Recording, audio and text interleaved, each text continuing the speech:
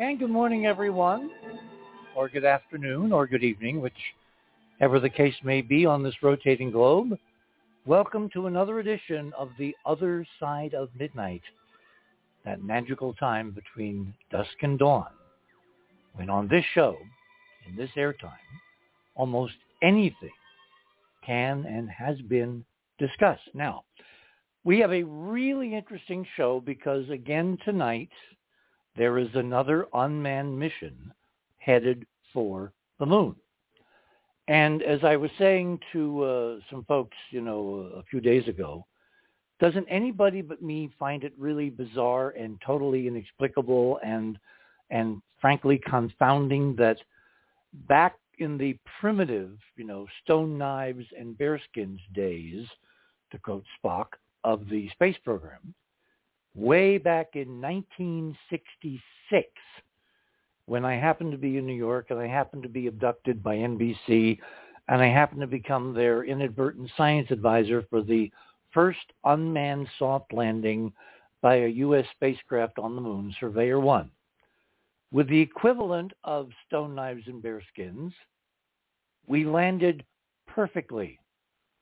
That's almost 60 years ago. And now, in the recent crop of nations and corporations trying to land on the moon, we're about 50-50.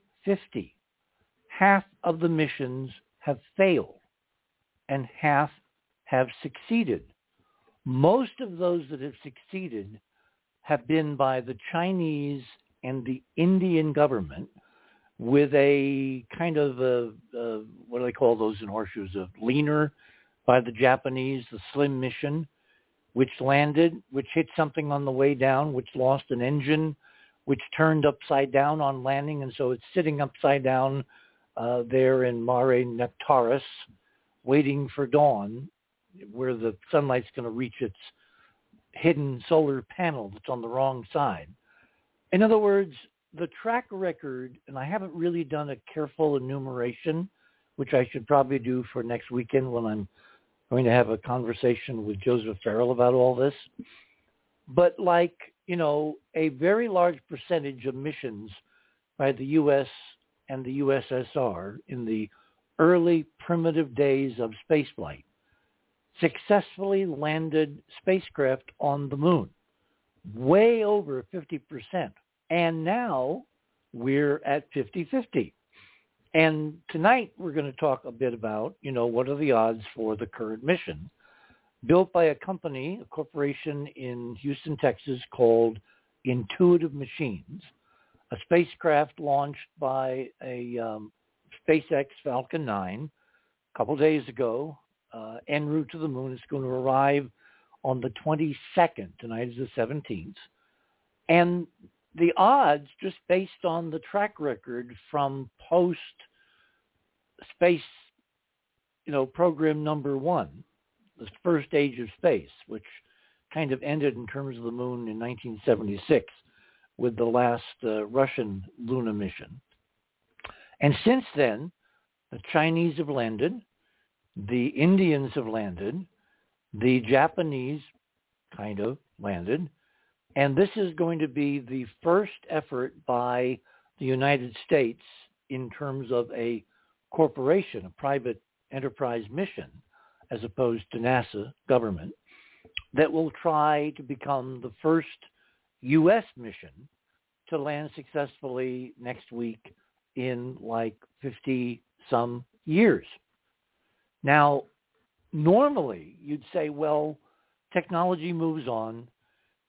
Scientists get brighter, engineers get smarter. You basically do all up testing.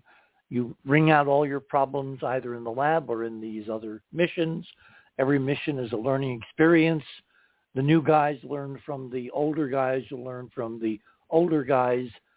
And yet with the moon, and to me this is becoming a really interesting problem, because with the moon, our trend curve is in exactly the wrong direction. Well, we'll get into all of this tonight with my special guest, Nova Spivack. Nova has been on the show a couple, 3 times before. He is kind of like the humanity's archivist for missions leaving Earth and journeying into the solar system. And for a lot of you, I know that may be a new concept because people, when they listen to radio, they tune in, they tune out, they jump in, they jump out. So a lot of you may not know that we have an active program spearheaded by our guest tonight to leave samples of the human condition in as many places in space as possible by hitching rides, and that's actually not the technical term for it. Nova will describe the process. But basically hitching rides on various spacecraft going various places in the solar system up to and including our next door neighbor, the moon. And he's already done this with the moon at least once with the Israeli Bereshit mission, which even though the spacecraft did not successfully land, it crashed. The archive is of such, what's the word I will use? Redundancy. That's a good word. That even crashing on the moon does not destroy the library. It just will make it harder for future generations or ETs or somebody in 100,000 years to say, oh, there's one of them, and go and pick it up and begin to read it. So even if this current mission does not land safely, meaning a soft landing with the spacecraft in an upright condition, surviving to broadcast for 2 weeks of lunar day, the archive, regardless of what happens, is going to make it to the moon and it will survive. And so there will be, I think, at least 2 independent human archives of our entire global history, beginning way back, at Sumer, on the moon, at least to my memory, twice. And Nova will correct me if I'm wrong. So the only reason that we really need a soft landing is A, to break the curse, like the Red Sox, or was it the White Sox? I think it was the White Sox had that curse. And or to have the experiments which are functioning after landing, or they're planned to, survive in excellent condition and then begin to relay data for 2 weeks, 2 weeks of the lunar day. And that's another mystery. But I don't want to get ahead of myself. So let's go, for those of you who are new to the other side of midnight, let me tell you what we do. We have a section called Radio with Pictures, where we put up various items, videos, links, images, whatever. And we go through those as the show progresses, and we refer to them. So we'll tell you right now how to get to them. You go to our website, of course, which is theothersideofmidnight.com, and you click on tonight's banner, which says They're Trying Again. Any bets? Which has that really amazing image of a Falcon 9 leaving Cape Canaveral, spotted, silhouetted against the last quarter moon and on some mission. It's not this current mission, but it's a previous mission that Musk launched, which is emblematic of what this company, Intuitive Machines, is trying again, just days, literally days after the Japanese government, the JAXA Space Agency of Japan, kind of landed their spacecraft, although it's upside down. It did function after landing. They were able to get data, take images, get spectra of the local terrain, even though it's kind of sitting there upside down with its one engine stuck up in the air. Well, not technically air, it's vacuum.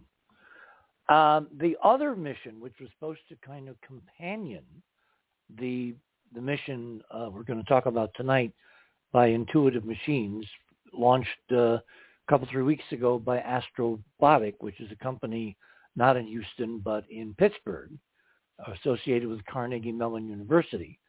They had a mission which was supposed to land called Peregrine, which of course is a falcon. In the Egyptian tradition, it's Horus, and it had some really bizarre and peculiar things going on around it, but it also carried one of Nova's archives, or actually I should call it the Arch Foundation's archives, and we'll explain that as well. But it never got to the moon. In fact, it was deliberately destroyed in a very unusual historical wrinkle because it was a functioning spacecraft and it could have been launched in a way that would have put it into eternal orbit around the sun, which meant that the library, the archive that NOVA had on the mission, instead of landing on the moon, would have been eternally orbiting the sun, which frankly for archives is just as well, because with future technology, you'll be able to find these and retrieve them. Although I bet there's going to be a very good argument for leaving them exactly where they are for as long as the solar system lasts, because this is our mark in the solar system as the beginning new spacefaring species from planet Earth. Again, these are very, very large and astonishingly interesting philosophical and cosmic concepts made possible by the democratization of space to where people like Nova Spivack can literally launch private payloads with incredible importance on missions, both government and non-government, that will last probably beyond the existence of planet Earth itself, which is a very interesting thing to think about. So, all right, let me see how to get to where we're going. You want to go to that banner and click on that banner at theothersideofmidnight.com. That will take you to the guest page. And under that banner, duplicated at the top of the guest page, you will see a white line of letters that says Fast Links to Items. You'll see my name, Nova's name, and Andrew Curry, who's joining us a little later on the program. And you click on my name. That takes you to my items. This came up this week in a very bizarre fashion that, frankly, I just had this intuition that there's a lot more here than meets the leak or the chairman's letter or the response on Fox or the discussions by various pundits and all that, because the history of this, and you can read this, of course, in item number 1, Russian nuclear spacecraft would reportedly attack with massive energy waves. A chairman of the key House Committee on Armed Services came out this week with a letter which all but disclosed the existence of a very top secret Russian project to put some kind of nuclear weaponry in Earth orbit. Just what we need. And the reason everybody is making such a fuss about this is because they obviously have not thought it through. There are treaties. Technically, we are bound by the Treaty of 1967, which was signed in the Lyndon Johnson White House in early 1967. And the Russians, the Soviet Union, were co-signers. And those particular treaties, that particular treaty in itself, forbids the establishment of nuclear weapons in cislunar space or on the moon. I'm not sure it extends beyond the moon, but I haven't read the treaty in a long, long, long time. But certainly in near-Earth space, low Earth orbit, geosynchronous orbit, which is 20-some thousand miles up, at the lunar distance, 250,000 miles, we are not supposed to, we and the other signers of the treaty, to put nuclear weapons in space. So this announcement, this leak, which later was corroborated by the White House that there in fact was this developing Russian technology. It has not been deployed, it's in development, but everybody is kind of wondering and scratching their heads because it makes no sense. If you were going to, in a nuclear war, take out the opposition's reconnaissance satellites by detonating, atomic weapons, a few kilotons, maybe a megaton, whatever, in space.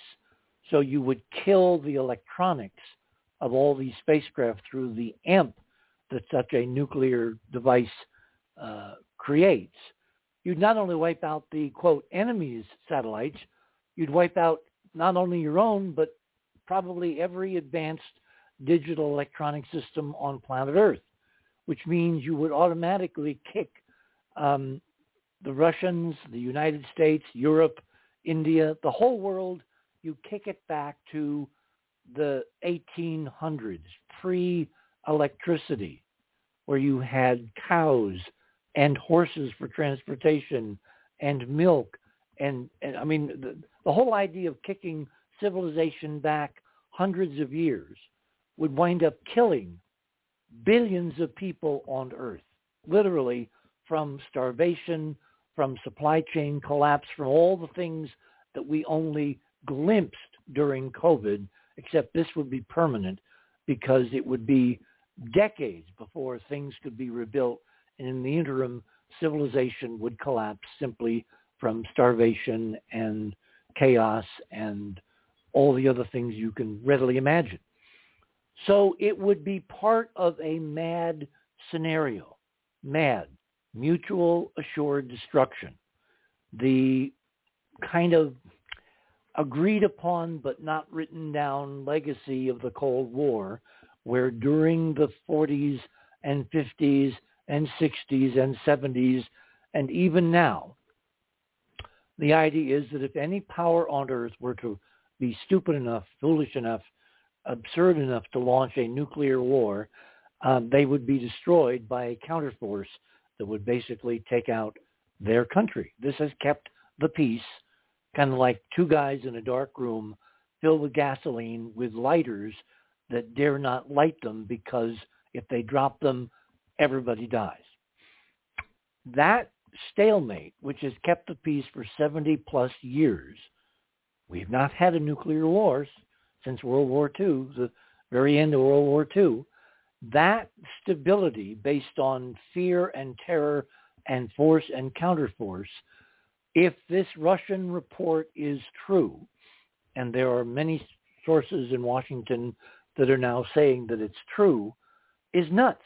It's insane. It's another reason why, as I've said on the show now countless times in the last 3 years, we have got to go through the process of disclosure, discovering what's around us in the solar system, our true legacy, the fact that we are not alone, that there are extraterrestrial civilizations busily going to and from in the galaxy and beyond, and the fact that we're quarantined for some reason so that we pretend and act like we don't know any of this is real. It's going to, at some point, wind up with some incredibly catastrophic stupidity which will doom the human family because we're all stuck tonight on this one planet, which, of course, is the reason why Elon Musk and others are looking very carefully and working very assiduously to try, in Elon's words, to make the human race a multi-planet species. You know, do not put all your eggs in one basket is the old cliche. That is what we're working toward, and that is part of what we're going to talk about tonight, because this mission, this unmanned robotic mission to the moon, to be landed hopefully successfully next week on the 22nd. When is the 22nd? Tonight's the 17th, so the 22nd would be Thursday. Next Thursday. Thursday's my favorite day. I guess it's because that was the night in Radioland when the Lone Ranger was broadcast, and so Thursday became one of my favorite days. They're going to land on my favorite day, or try to land. And if they make it, they have instrumentation on board that will totally revolutionize international perception of the moon. If they don't make it, their very fact that they do not make it will hopefully raise such an outcry and serious engineering questions regarding why are we not able to land on the moon anymore reliably when we did it decades ago, first time out of the box. And that resolution of that conundrum, that huge mystery, could propel the human race forward to an understanding that the moon is not basically what we've been told it is. It is so much more. And part of the more is the part that could doom this current mission, which we'll get into in terms of details as we move through the morning. So item number one is this very bizarre Russian report of the development of nuclear weaponry for Earth orbit, which will wind up killing Russia and everybody else, and has no utility at all in any kind of a hot war scenario, because basically it's arguing over the corpses. Item number two. This is now directly from the new mission. They launched a couple, 3 days ago on the early morning of the 15th. It was supposed to be launched on Valentine's Day, but they had a hole. They had a small problem they had to solve. So they recycled the count and they launched at 1:05 Eastern Time on Thursday morning, which was the 15th. It will take them 8 days to get there, so they're going to land somehow on the 22nd. A few hours ago, they released the Intuitive Machines people from their spacecraft Odysseus. That's the name of the lander that's heading toward the moon right now. They released some really spectacular imagery from low Earth orbit, including when they separated from the second stage of the Falcon 9. You can actually see that as part of the image in item number two, that cylindrical thing to the left of the Earth's atmosphere and to the right of that brilliant glowing sun disk. That's the second stage, and you can see the footpads and the various hardware of the Odysseus lander on the right-hand side in a very wide angle image. It's probably maybe not quite 180 degrees, maybe it's 120, but it's a beautiful wide angle image, and there's all kinds of other images in that link. So you might want to take a look. At least we know their cameras are really, really good, and unlike other missions, they're not being stingy with their images. So we're going to get images, I'm sure, of the Earth getting smaller and the moon getting bigger, and then when they get into orbit, and then before. So we have a lot to look forward to. The problem is the moon going to cooperate? Now, for those that really want to hang on all the details, you're going to take a look at item number 3. This is the IM-1, that's Intuitive Machines 1, which is their technical name for their lander. Odysseus is another name. Nova C is a third name, which is attached because they're hoping to produce a kind of a generic spacecraft for landing payloads on the moon, and that's where the Nova C comes in. The class will be Nova, and the mission assignments will be according to the letters of the alphabet, and I guess C is the third set of instruments that were put on board this first mission. Anyway, so I've never seen a mission that had more names associated. So if you're confused, think of it as Odysseus, returning after years away at war. This is Odysseus returning to the moon after decades of not going to the moon from the United States, either by NASA or by private corporation. And on page 36 of this very interesting and very detailed and kind of like old-fashioned old NASA-ese press kit. I mean, it really has a lot of information packed within those beautiful color PDF pages. You will find on page 36 description of an instrument that the spacecraft carries, which is basically a lunar telescope. And if they land successfully, they plan to take a series of pictures of the skies above the landing site in broad daylight, because of course on the moon there's no air, so there's no scattering, there's no skylight, there's no blue sky, so you can photograph stars and planets and other celestial objects in broad daylight, provided you create the right telescope with the right kind of filtering so that you don't get the blinding light from the surface reflected in your optics. And the camera is designed to do just that. In fact, the cone around the objective lens looks kind of like one of those dog collars you put on dogs that have been to the vet and you don't want them to chew something or lick something, so you put this cone around their necks. Well, This telescope has a cone designed to eliminate any scattering or reflections of light from the lunar surface, because the mission's only going to last during the day, we are told. And so the photographs they're going to take of the stars, the Milky Way, the Earth, other celestial phenomenon will be taken during broad daylight, but will be taken in a way that eliminates the potential blinding, scattering, brilliant sunlight reflected from the lunar surface itself, which, of course, for all those people that have been following the moon hoax nonsense for decades, is why there are no stars visible in the astronaut photography, because when you're photographing a brightly lit landscape, the stars are so dim by factors of millions that there is no way with, kind of dumb film technology of 50 years ago that astronauts could have recorded under ordinary conditions the lunar surface, the lunar landscape, the lunar equipment themselves, and captured any stars at the same time. This particular telescope on this Odysseus mission is designed, frankly, I think, to prove to the doubters that, yes, you can take stunning pictures of stars and color of the Milky Way, which should be really astonishingly spectacular, from the lunar surface if you design the right kind of telescope. So that's only going to work if the telescope and the spacecraft to which it is attached successfully lands on the moon next Thursday. So this brings us to item number 4.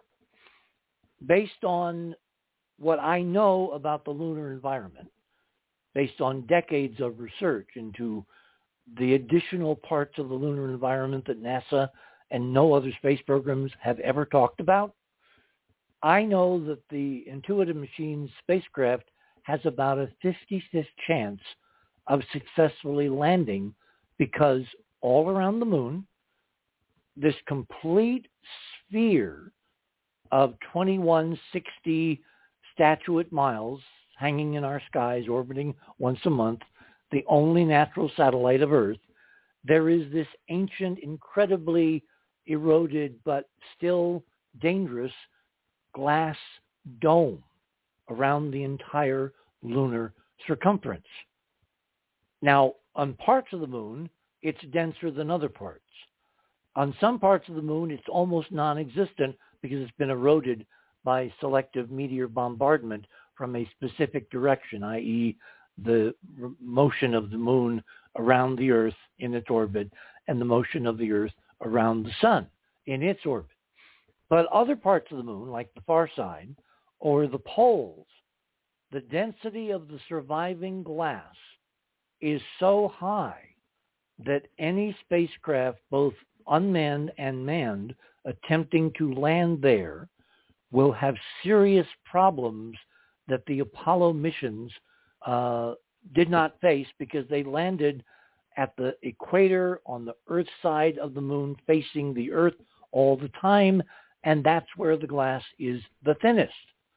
And I don't know whether NASA deliberately selected that with knowledge of the glass, or they just lucked out. But they lucked out, like 6 times. So, that's extraordinarily more successful than the current crop of attempted landings, which are, as I said, are about 50-50, even though the technology over 60 years has gotten infinitely better. Landing on the moon should be a piece of cake. It should be simple. It should be trivial. It should be so carefully, precisely calculated and carried off. And the fact that half of the missions have died, and died in ways that are kind of obvious that something weird is really going on, and yet no one officially asked any questions. I'm hoping that if this current mission does not land, it will in fact raise enough of a fuss that there will be serious questions as to what is really going on. And we're at the bottom of the hour. My name is Richard C. Hoagland. You're on the other side of midnight when we return, and the library of humankind that Odysseus is carrying right now, tonight, toward the moon. We shall return.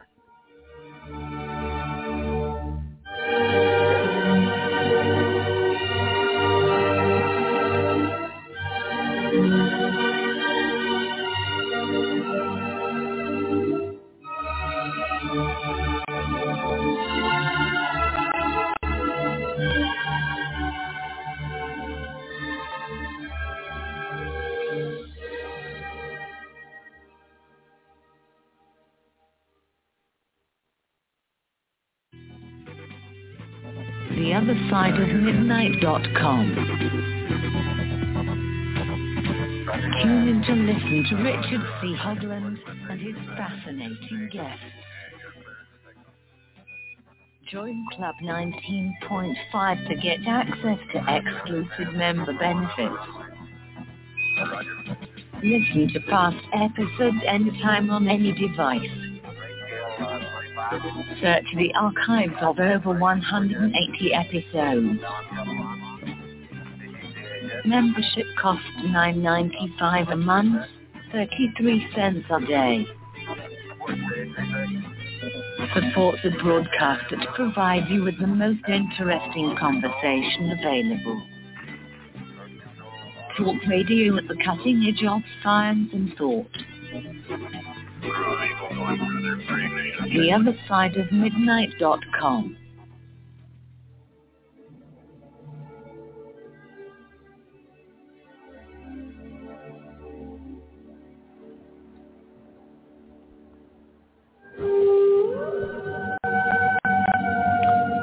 And welcome back, everyone, on this Saturday night, February 17th of 2024.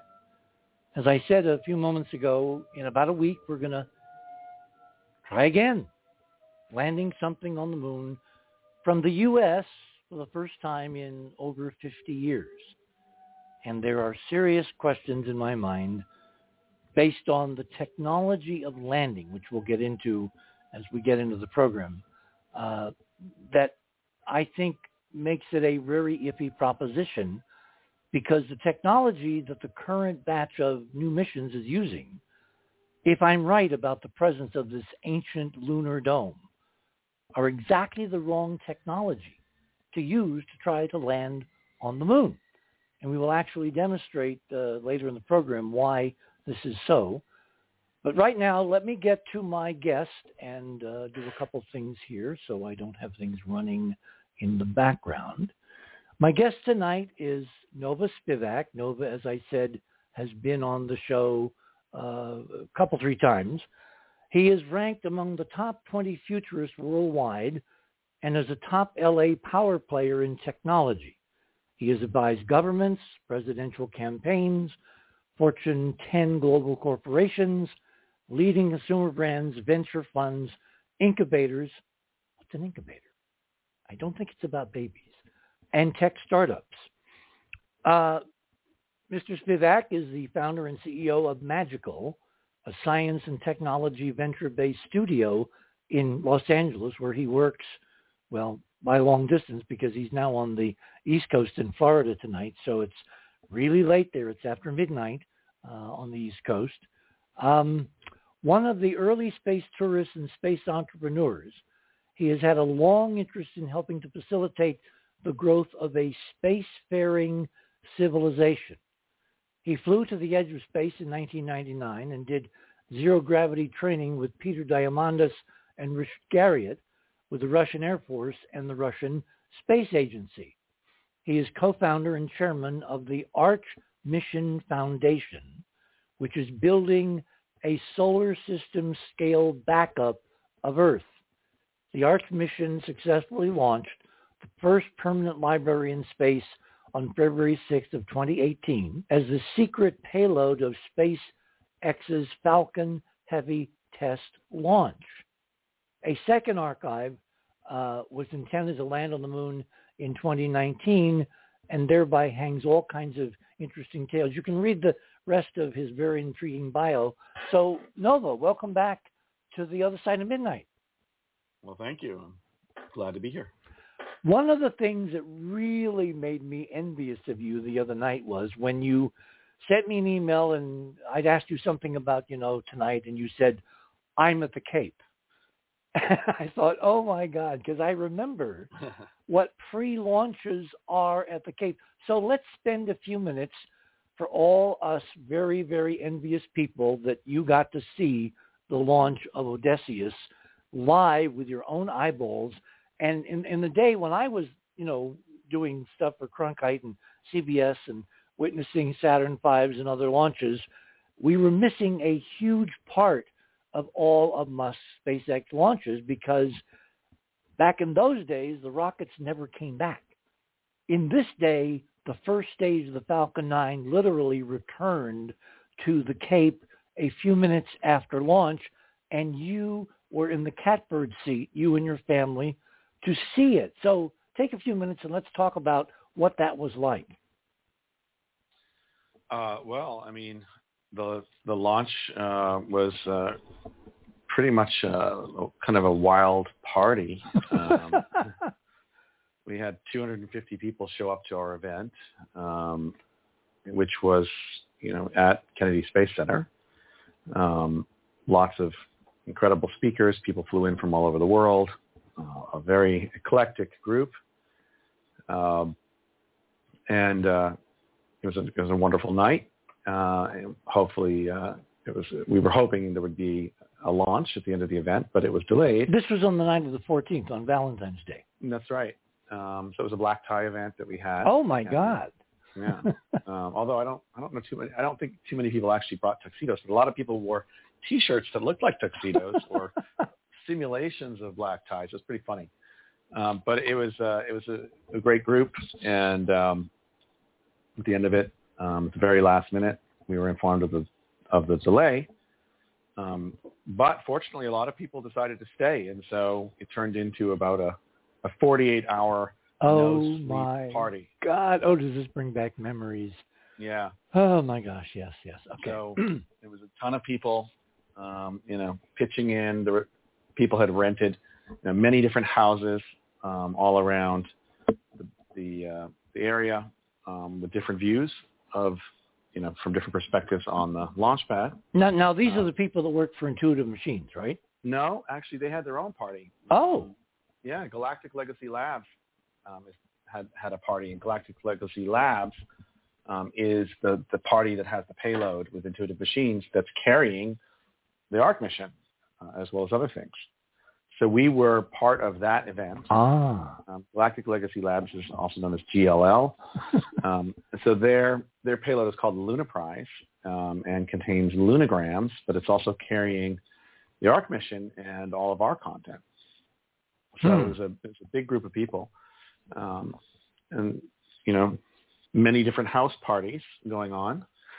So people kind of went from house to house, party to party.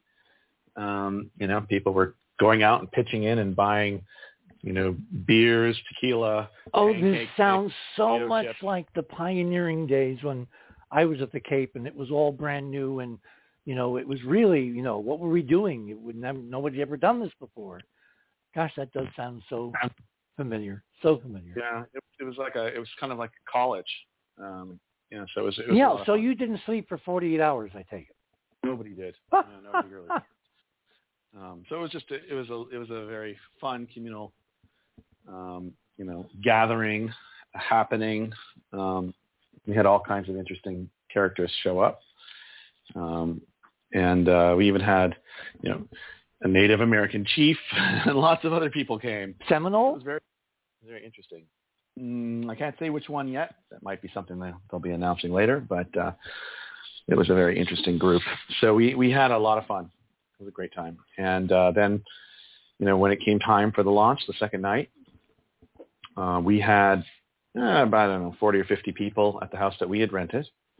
Well, wait. You had been very strategic because a couple of years ago, I guess you moved from L.A. to the East Coast to Florida to Jupiter, Florida, I think, right? Yep, to Jupiter. But for this mission, you rented a house literally there on Merritt Island so you could see the launch with your eyeballs. Yeah, we were pretty close, and so we all went out and just watched it go up, and it was just an amazing night. It was perfectly clear. It was just a very thin thin sheet of clouds, very thin, only in one area of the sky. And, it was kind of like a Roman candle, but a lot brighter, and just kind of went up. And it was interesting. You saw the clouds there was a kind of an illusion as it went through the clouds. It seemed like the clouds were moving out of the way, thin clouds as it went out. It was kind of interesting because it kind of lit them up. And then there was kind of like a rainbow around it through this thin layer of clouds as it went past. Oh, my. Which is really cool. And then kind of went above them, and, then the sky's clear again, and, saw it go all the way up, separate. And then you could see the light even of the next stage as it kind of went off, and then the return of the booster came back, and it was a tremendous sonic boom. And by the way, it was an interesting day because I think I heard SpaceX had 4 different rockets on different pads at the same time, and there were 2 launches on the same day. So there was actually one in the afternoon as well, which we actually missed. But it shook the house, and everybody what was that? There's no comparison between a night launch and a day launch. None. So the night launch was so much better. I mean, we did see the return part of the day launch, but you really couldn't see that much, from where we were. I mean, you could see a little bit of a light and some stuff come down. The sonic booms were great, though.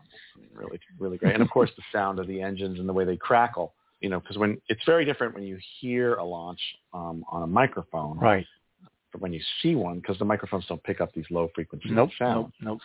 And it just crackles, it's as well as the thundering sound. There's a kind of a very sharp kind of crackling sound that's there. So you get that straight sound, and then, of course, the sonic booms are awesome. So it was really amazing.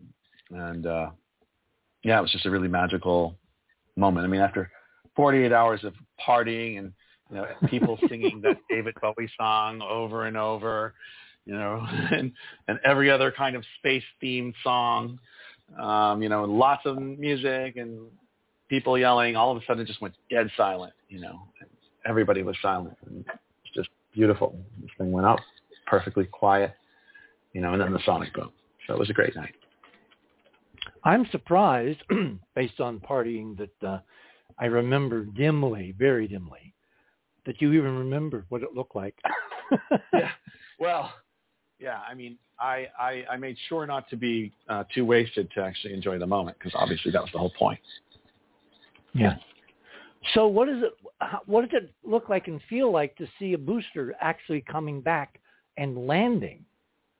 Yeah, I mean, it's weird.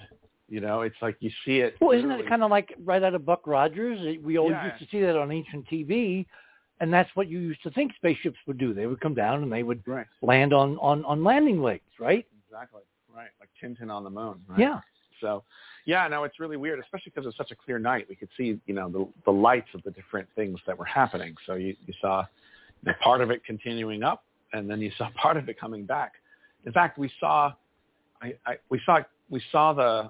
actual, I guess it must have been the second stage going down range. You could see a tiny little, almost kind of orange, yellowish kind of glowing light, tiny, going way out over the ocean. And at first I thought, something's wrong. Well, you're looking up the back end of the second stage Merlin vacuum engine. We were worried because we thought, maybe the booster's not coming back, because we thought it might be the booster. We didn't realize. Was this your first launch? No, I mean, I saw a shuttle launch when I was a kid. Oh, okay, good. But this was my first in-person SpaceX launch. Where you're looking out there and you're saying, a piece of me is riding on this mission. Yeah. I mean, it's really cool. Me and a lot of the other people there, all of us were kind of on this mission. Well, given the fact that most of our audience is new, because there's turnover in radio and television and all that, people don't know, A, what you've been doing, B, how you got into it, C, what your vision is. So let's start at the beginning. Let's assume nobody knows anything. How did Nova Spivack, head of the Ark Mission Foundation, get a payload literally heading toward the moon tonight, which, among other things, carries a book by a certain author named Richard C. Hoagland, literally inscribed in internal nickel plates that will stay on the moon for millions of years? Well, it actually started when I was 8 years old, and I won't go into all the details. You can read about it on my blog. You Google me. But I had a dream when I was 8 about a future, I guess you could say, extinction level event on Earth, in which something went seriously wrong with the atmosphere. And it caused essentially an ice age, not only an ice age, but a toxic ice age, because apparently whatever happened caused lots of industrial accidents, which made the atmosphere unbreathable. That could have been a nuclear war, it could have been something else, but whatever it was, the governments of the world had known it was going to happen in advance, and they had prepared these underground cities. There weren't enough of them for everybody. There was a lottery. Some people got in. I was one of those people in the dream. And so I went. And this is when you're 8. I was 8, yeah. And so in this dream, we lived in these cities, and it was a kind of miserable institutional, existence with no sunlight, no fresh air, with everything being controlled by these kind of government authorities. You could kind of imagine FEMA on steroids. Anyway, me and the other scientists and technical people down there decided we'd start testing the air quality to see if it'd be safe to go out. And so we started doing tests, and over a long period of time, we charted the air quality improving. Now, remember, I was 8. I didn't know about any of this stuff. But anyway, we did air quality sampling and made charts and graphs and did statistics. And eventually we figured out it was time, it would be in a couple of years, that we could move back out. And yeah, I mean, it is kind of like Logan's Run or THX 1138. There's a lot of similarities, strangely enough. But anyway, we figured out it'd be safe to leave. And we told wasn't there a film with Deep Impact where they where they sequestered hundreds of thousands of people in deep salt mines somewhere in the Midwest? I don't know about that one, but it's probable. Anyway, so we figured out it'd be safe to leave. We also figured out that these cities had been built in permafrost, and as the atmosphere was gradually warming up, they were sinking. And eventually the air intakes were going to go under the mud.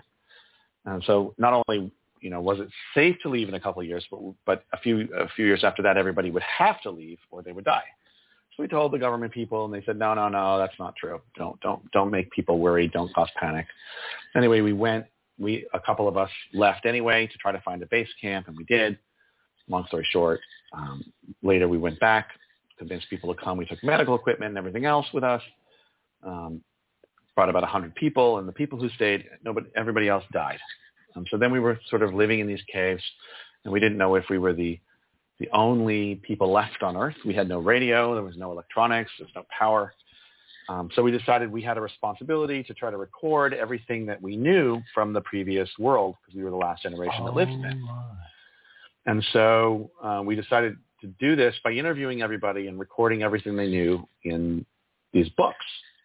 And I became the first keeper of the book. And this is all in this dream when you're 8 years. Yeah. Now, was this a recurring dream night after night, or was it? No, it was just one dream. And then actually I died in the dream. And then my next life was, I guess, my descendant, who was the next keeper of the book. And then it just kind of went on like that for something like 100 different lifetimes. And gradually, kind of with each lifetime, the atmosphere was getting better and plants were growing again. And, they were starting to build more of a civilization. And, it gradually kind of grew this new small civilization, which was all oriented around, capturing everybody's wisdom and storing their wisdom for the future. And so that was this dream that I had when I was 8. I didn't know what to make of it. I mean, a lot of that stuff was above my comprehension level at that time. But I remember it perfectly. I remember it all my life. I remember it now. I remember it, better than a normal memory. Let's put it that way. And so when I got older, it's almost like you were getting some kind of a download. Yeah, all I can say is a very strange thing. I mean, because it was many lifetimes, and I lived the lives. I mean, I went through a long period, whole lifetimes, right? But then I woke up, and it was just one night. So anyway, wow. I don't want to use too much time on that. You can read about it in more detail later on my blog. But when I got older, I thought about this again, and I was working in technology, internet, mostly around knowledge management and big data.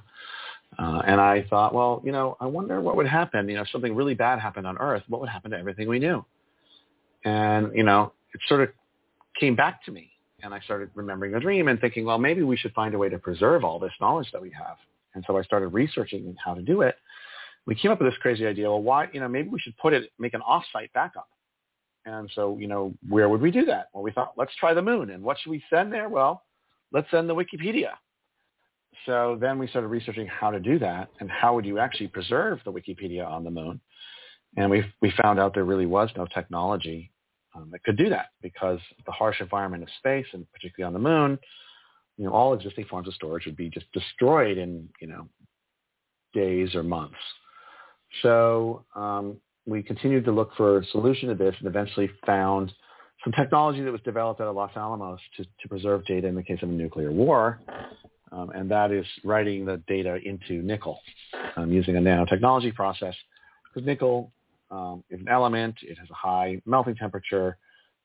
It's completely immune to electromagnetic pulses. And so anyway, we located a few different scientists who could do it, and we started working with them. And we ended up making these disks. And then while we were doing that, we actually met another scientist who was doing another generation of technology in quartz crystal, which is also a very stable way of storing data. What years was this? Oh, gosh. I mean, this was probably 2016, 2017, that time frame. Okay. We started working on this stuff, and then we ended up making in quartz. And by the way, we hadn't figured out how to get to the moon yet, but we started making in quartz some tests, and one of them was the Isaac Asimov Foundation trilogy, which we thought was a very appropriate test. And then one day I was watching Twitter, and it just happened to see Elon Musk tweeting about sending his cherry red Tesla as a test payload on the Falcon Heavy test launch. And I tweeted to him and said, hey, we put the Foundation trilogy in quartz. Why don't you send it? And we had this little interaction in front of 20 million people, and he agreed to send it. So we ended up sending the Foundation trilogy in the glove compartment of his Tesla, which is now, because he actually missed Mars. He wanted to hit Mars, but he missed it, which is good for us. It's now orbiting the solar system for at least 50 million years, maybe longer. The math doesn't go longer. It just gets imprecise after that. But it won't hit anything for at least 50 million years. Anyway, after that... But then it could either hit something or be ejected by an encounter at the right angle with a planet. Yeah, I mean, it depends. It depends if it hits something or doesn't. I mean, it may not hit something. So if it's ejected, it becomes an interstellar emissary library traveling forever. Yeah, I mean, it could travel forever. It could. But anyway, so then we ended up starting to book some missions on these private, book payloads on these private missions. And so, we managed to convince the Israelis with Bereshit to carry us. We sent an enormous 30 million page library in nickel. It crashed on the moon. We think it's actually intact there. And then you told me afterwards, by the way, Hoagland, your book was among the archives. Yeah, your book is on it. Yeah, absolutely. As well as, in those 30 million pages, we have tens of thousands of books, something like 30,000 books. The Wikipedia, an index of all known languages, the histories, encyclopedias, dictionaries, textbooks, just everything we could get. Well, know that even though the spacecraft crashed, that archive is in perfect condition, right? We believe that is the case because it was essentially stronger than the spacecraft in many ways, and it was also it was also not bolted on. It was actually taped onto the aircraft with Kapton tape on the inside of the spacecraft, and it was a fairly thin, somewhat flexible object. So, if depending on the angle at which the spacecraft hit, and it hit at a very oblique angle, it was probably flung downrange, maybe, some number of kilometers downrange, and is sitting there, somewhere on some moon dune, sitting there. So we'll never probably be able to find it. Oh, someday somebody's going to go and look someday. Well, I hope they do, but they better leave it there. I was going to say you need to somewhere in the rules, like the Smithsonian can't go and pick this stuff up without your permission or something. It's our property. It has to remain on the moon. But anyway, after that, we then booked a mission with Astrobotic. And as you know, as you said, Astrobotic. So wait. Bereshit was the first mission. Yeah. It crashed, but the archive is there. And it will last millions of years, if not longer. On the moon, on the surface of the moon, if it's exposed directly to space, it would last about 50 million years because every inch of the moon is completely pulverized by micrometeorites within about a 50 million year time frame. Yeah. However, if it is not directly exposed to the angle at which the micrometeorites hit, maybe there's a rock in front of it, or it's slightly underground because it's maybe hit the ground, or maybe the spacecraft is in front of it, or maybe it's covered by something, then it could last a lot longer. So it really depends on precisely where it is, the angle. If it's in a crater or on the side of a hill, maybe nothing will hit it. It could last a lot longer. It really depends because the micrometeorites hit from a certain angle. Anyway, we then did a mission, a 60 million page archive with Astrobotic. As you know, it didn't make it. And the reason it didn't make it actually is because of this propulsion anomaly where there was a leak, and NASA was afraid that if they actually used the main propulsion, it might explode and cause a debris field. So they had enough fuel to probably reorient the spacecraft and get it into some kind of solar orbit, but it was too risky to use the main engines because if there was an explosion, it could cause a debris field that would be a risk to other spacecraft. So they decided not to. They scrubbed it, and they crashed it into the South Pacific, where we may now also be deposited because we wouldn't have burned up most likely because of the high melting temperature of nickel. Anyway. So it came in over the South Pacific. This is a Peregrine mission. As a shooting star, it's something like 35,000 feet per second, 26,000 miles an hour. And it's probably sitting on the bottom of the Pacific Ocean now. Yeah, possibly on the bottom of the Pacific Ocean, encased in some melted spacecraft materials. So we'll see. And then... well, we should tell Abby Loeb and you can go and pick it up. Exactly. And then we booked, we have this other mission, as you know, inside of GLL's payload on Intuitive Machines, where again we sent, and GLL again is Galactic what? Galactic Legacy Labs. Okay.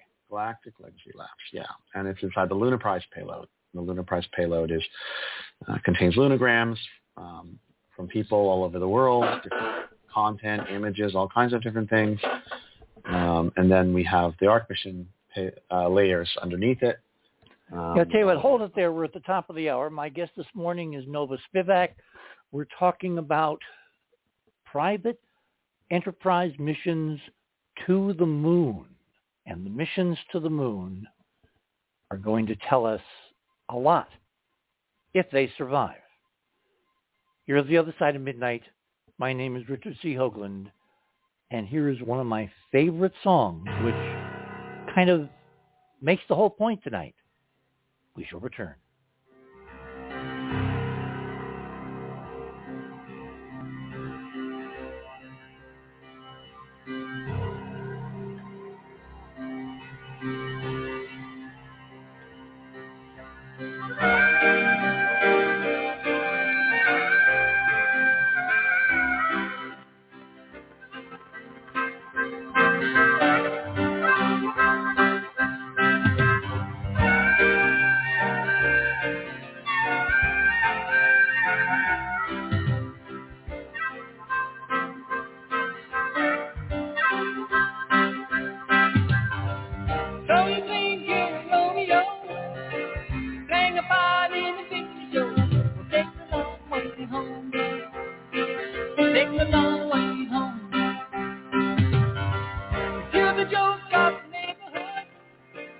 Should you care if you're feeling good, take the long way home.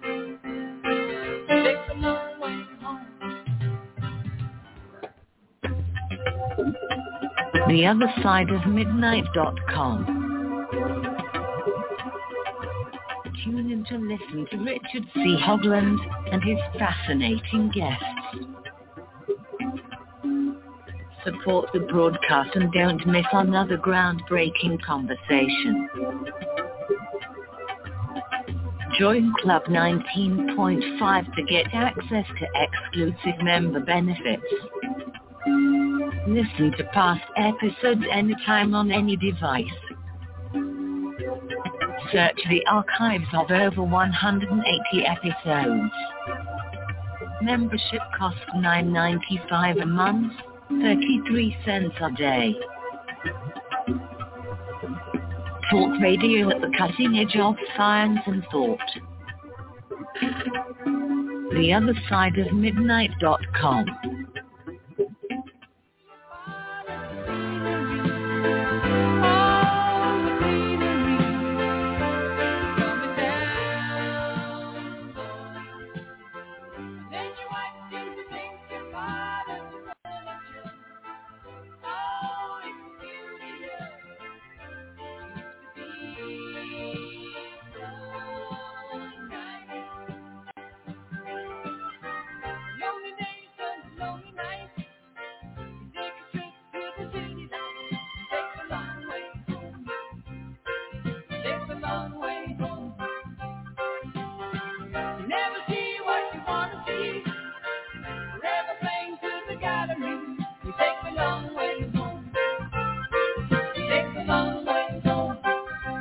And welcome back, everyone, on this Saturday night, February 17th of 2024.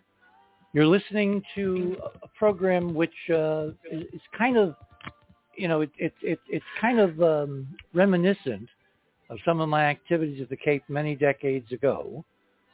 We called this tonight, They're Trying It Again. Are there any bets?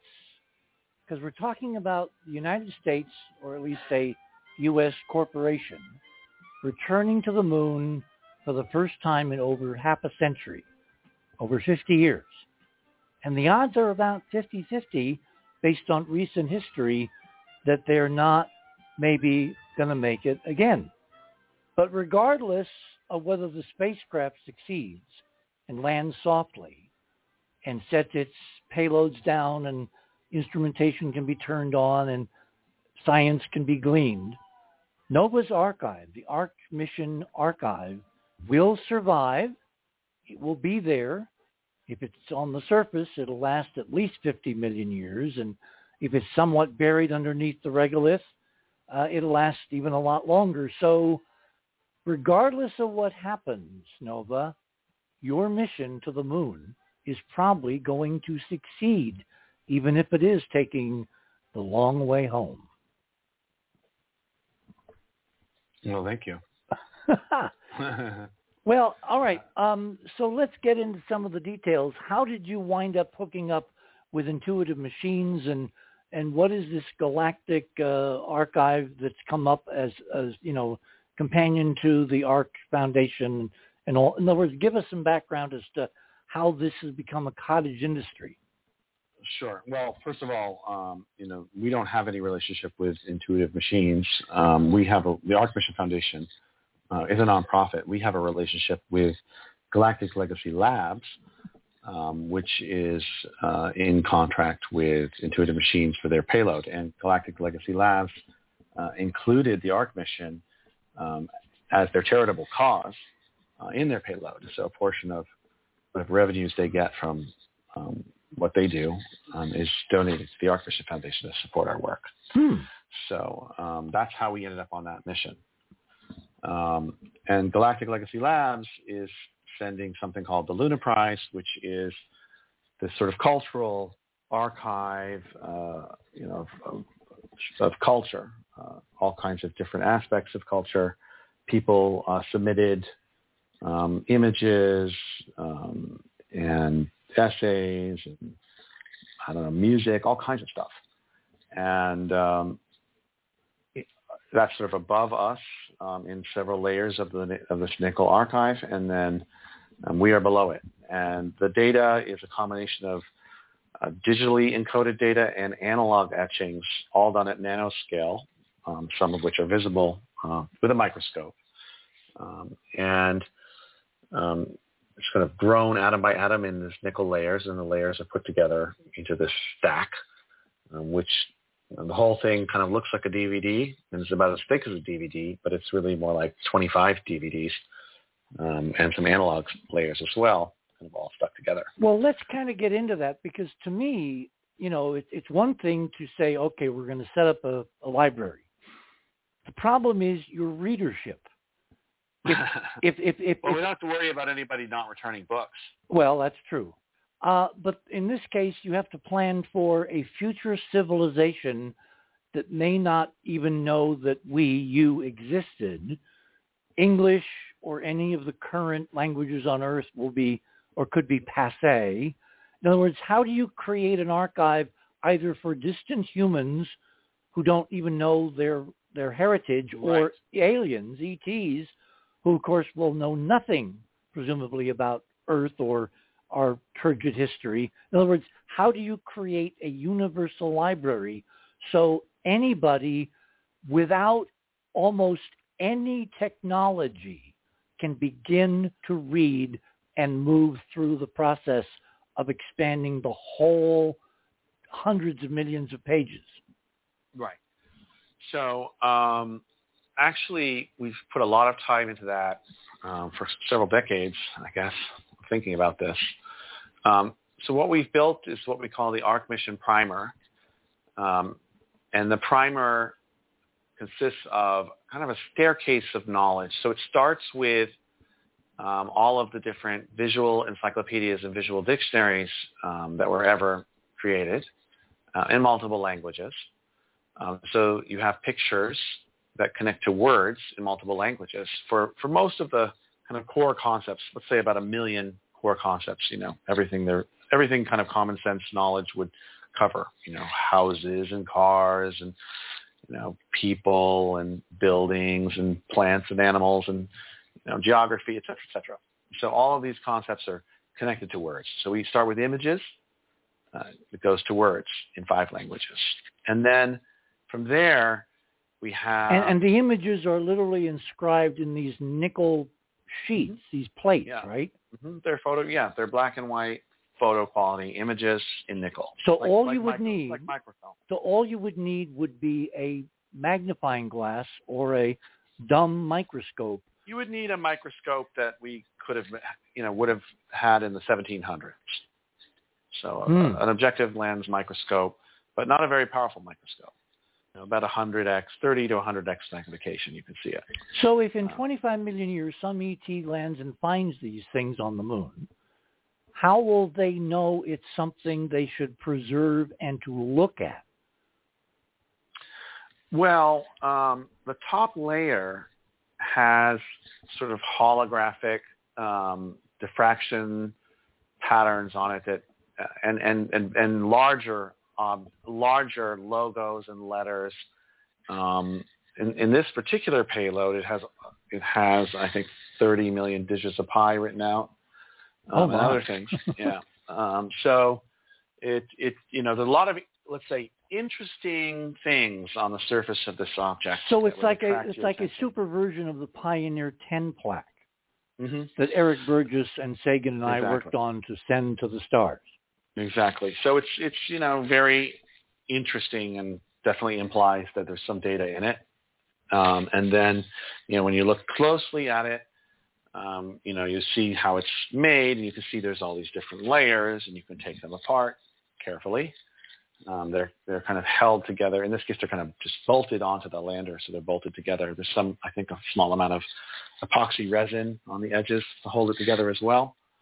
But anyway, you can take these layers apart, and then some of these layers are digital, which basically is a DVD format, and some of them are analog, which are more of these etchings. And the idea with the primer is it teaches you first with images to words, kind of what consensus reality is for us.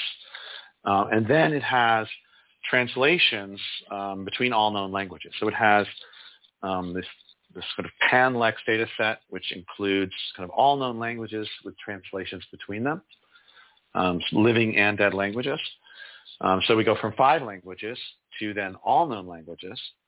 And then underneath that are the most important articles in the Wikipedia, so many thousands of articles in English. And then below that, we then have important books and information necessary for decoding the digital layers, including everything you need to know to build a computer, all the data standards, all the formats, all the codecs, everything you need to get access to the digital layers, which contain a lot more. So the analog layers teach what you need to get the digital layers, and then the digital layers have a lot more data in them. And then in the digital layers, you have the full Wikipedia, you have 30,000 books, data sets, genomes, all kinds of stuff. Well, I want to talk about the Earth in this context in a minute, but I want to start with the moon, because the one thing I think you can count on is that whoever finds this will be a representative of a very sophisticated technological civilization, right? One would think, yes. Well, yeah, we can. If they can get to the moon, either from Earth or from somewhere else, they probably don't need help understanding computers, and they probably have something much better than a magnifying glass. So I think it won't be a big problem for them to gain access to the data and make sense of it. And the reason we designed it with this primer on top is to anchor the data in something that maybe we have in common with them, which is eyes. And we have to assume that they can at least see something. And so, yeah, of course, we can tie, this. Well, don't we have 2 independent cases on Earth of independent evolution of the same kind of eye structure, according to the biologists? That's interesting. That's possible. I'm not aware of the details on that. Google is your friend. To me, this is very reassuring because it means that any ET civilization or future descendants, however, even from cockroaches, will have to have eyes to manipulate the spectrum. And we have an example where in the geological record, the eye development occurred independently, at least according to my sources, twice, which is very reassuring because it means that eyes are the way to survival, and that means that your archive can be seen and read by almost anybody you can imagine.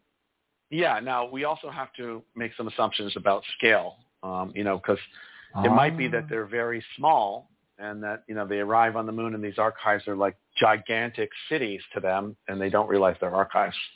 Or they also could be very large and, these are insignificantly small. It's also possible that they could be some kind of nickel-eating species, and to them this is just a tasty treat. So there's a lot of ifs. We had to make some assumptions about, a certain range of forms of life that we designed this for, and we just hope that, we're right about that. Did you think in terms of incorporating any radioactive isotopes to give people, whoever finds this, an idea of how old it is? That is a good idea. Actually, in some of our archives, not this one, not the one on intuitive machines, we did not do this, but in some of our other archives, we have carbon datable materials in between the layers. Well, that gives you like 50,000 years. Yeah, so it wouldn't give us that much time. In terms of isotopes, that's a good idea. Maybe we'll do that in the future. Well, there are all kinds of daughter-parent relationships that are unique, that could be both unique in terms of a marker, like when some distant scientist finds it and says, well, this can't be natural. Well, we do put markers. I will tell you this. In the primer, we also have an epoch marker where we put a whole bunch of star charts from all the positions of the planets in the solar system to locations of other stars around the solar system at the time that this was delivered. How about the positions of the continents on the planet, on the Earth? Oh, yeah, we have all of that too. So they would be able to, perhaps figure out the approximate time that this was sent by all of the... Because the time marker that Sagan and Drake decided for the plaque was the pulsar map. And the pulsars, of course, are spinning down slowly. So if you look at them now, whenever they pick it up, and then you look at the plaque, they could calculate back. We have that. We have that too because we sent their plaque as well. Oh, okay. Yeah. So we sent the photos of the plaque, and so anything that was there that was publicly available, we included. So there's a lot of different ways you'd probably be able to figure out the approximate period of time in which this thing was created. So yeah. So, I mean, how does it feel to be involved in a project which literally could outlast the Earth before it gets read? Really? It's great. I mean, talk about a legacy. It's a great one for us and everybody else is included. And there are a massive number of people that are included and don't even know it. And we've kept it very secret. Well, you didn't tell me until you casually dropped it in one conversation in an afternoon. Oh, by the way, your book's on the moon. Yeah. I mean, there's a massive amount of, when you're talking about 60 million pages. So you could imagine that, there's a huge number of people, whether they're, authors or artists or musicians or scientists or people who've published things that were important in their field. And we've preserved them in the library. But we haven't said anything about it publicly because we just don't want to cause, there's also people who might have copyright concerns. Of course, we're not redistributing their content, within copyrightable time spans. I was going to say in 50 million years, copyright runs out. It does. But, there's just so much politics. I mean, even with libraries on Earth, but when you're making a permanent library, there's so much politics. We just decided, what's the benefit, to really publishing all the details of what's in it, since it's not for the people of this time anyway. Some people know that they're in it. All of our advisors, partners, and many of our friends know that they're in it. But there's, a huge number of people that are preserved. Their work is preserved, and, that's good. That's a good thing. I could see a huge planetary guessing game. Are you included? Are you included? Chances are, if it's important in its field, it's in there. Now, do you have music? Do you have, like, Taylor Swift? There's lots of important popular music by leading artists, both living and dead. Okay. Well, with all those pages, you've got tons of... Well, we have more than just pages. There's also digital storage, which is... That doesn't include that's pages. True. So, there's large amounts of all forms of important media and content covering everything. All subjects, all topics, all fields, all languages, all cultures, all civilizations, everything. So it's a very good library. I mean, it's a university quality library, on these little metal discs. Wow. Okay, let's now look at the other side of the problem, to the other end of the telescope. How many of these archives, these libraries, have you sent out, like little, dust motes or thistles, like Sagan would blow in the camera, right? In Cosmos? How many of these are somewhere out there tonight waiting? Well, I mean, right now, there's one shipwreck on the moon. Bereshit. Yeah. There's possibly one in the South Pacific. There's one en route to the moon, right? And then just a few months ago, actually last month, we deposited one inside of a tunnel system in a research facility in a mountain in Switzerland. So that's now... Oh, now see, that raises a whole other bunch of problems, because although we can guarantee that the only people to pick the ones up on the moon or orbiting the sun, if you ever get, those up there, will be picked up by very sophisticated technological civilizations. The ones on Earth, how do you, assuming a fall and then a re-emergence of civilization, and you can't know when these will be discovered, how do you make sure that a pre-technical civilization knows the first thing about what this could be and what jewels it contains, et cetera? In other words, that seems to me to be the 10,000 times bigger problem.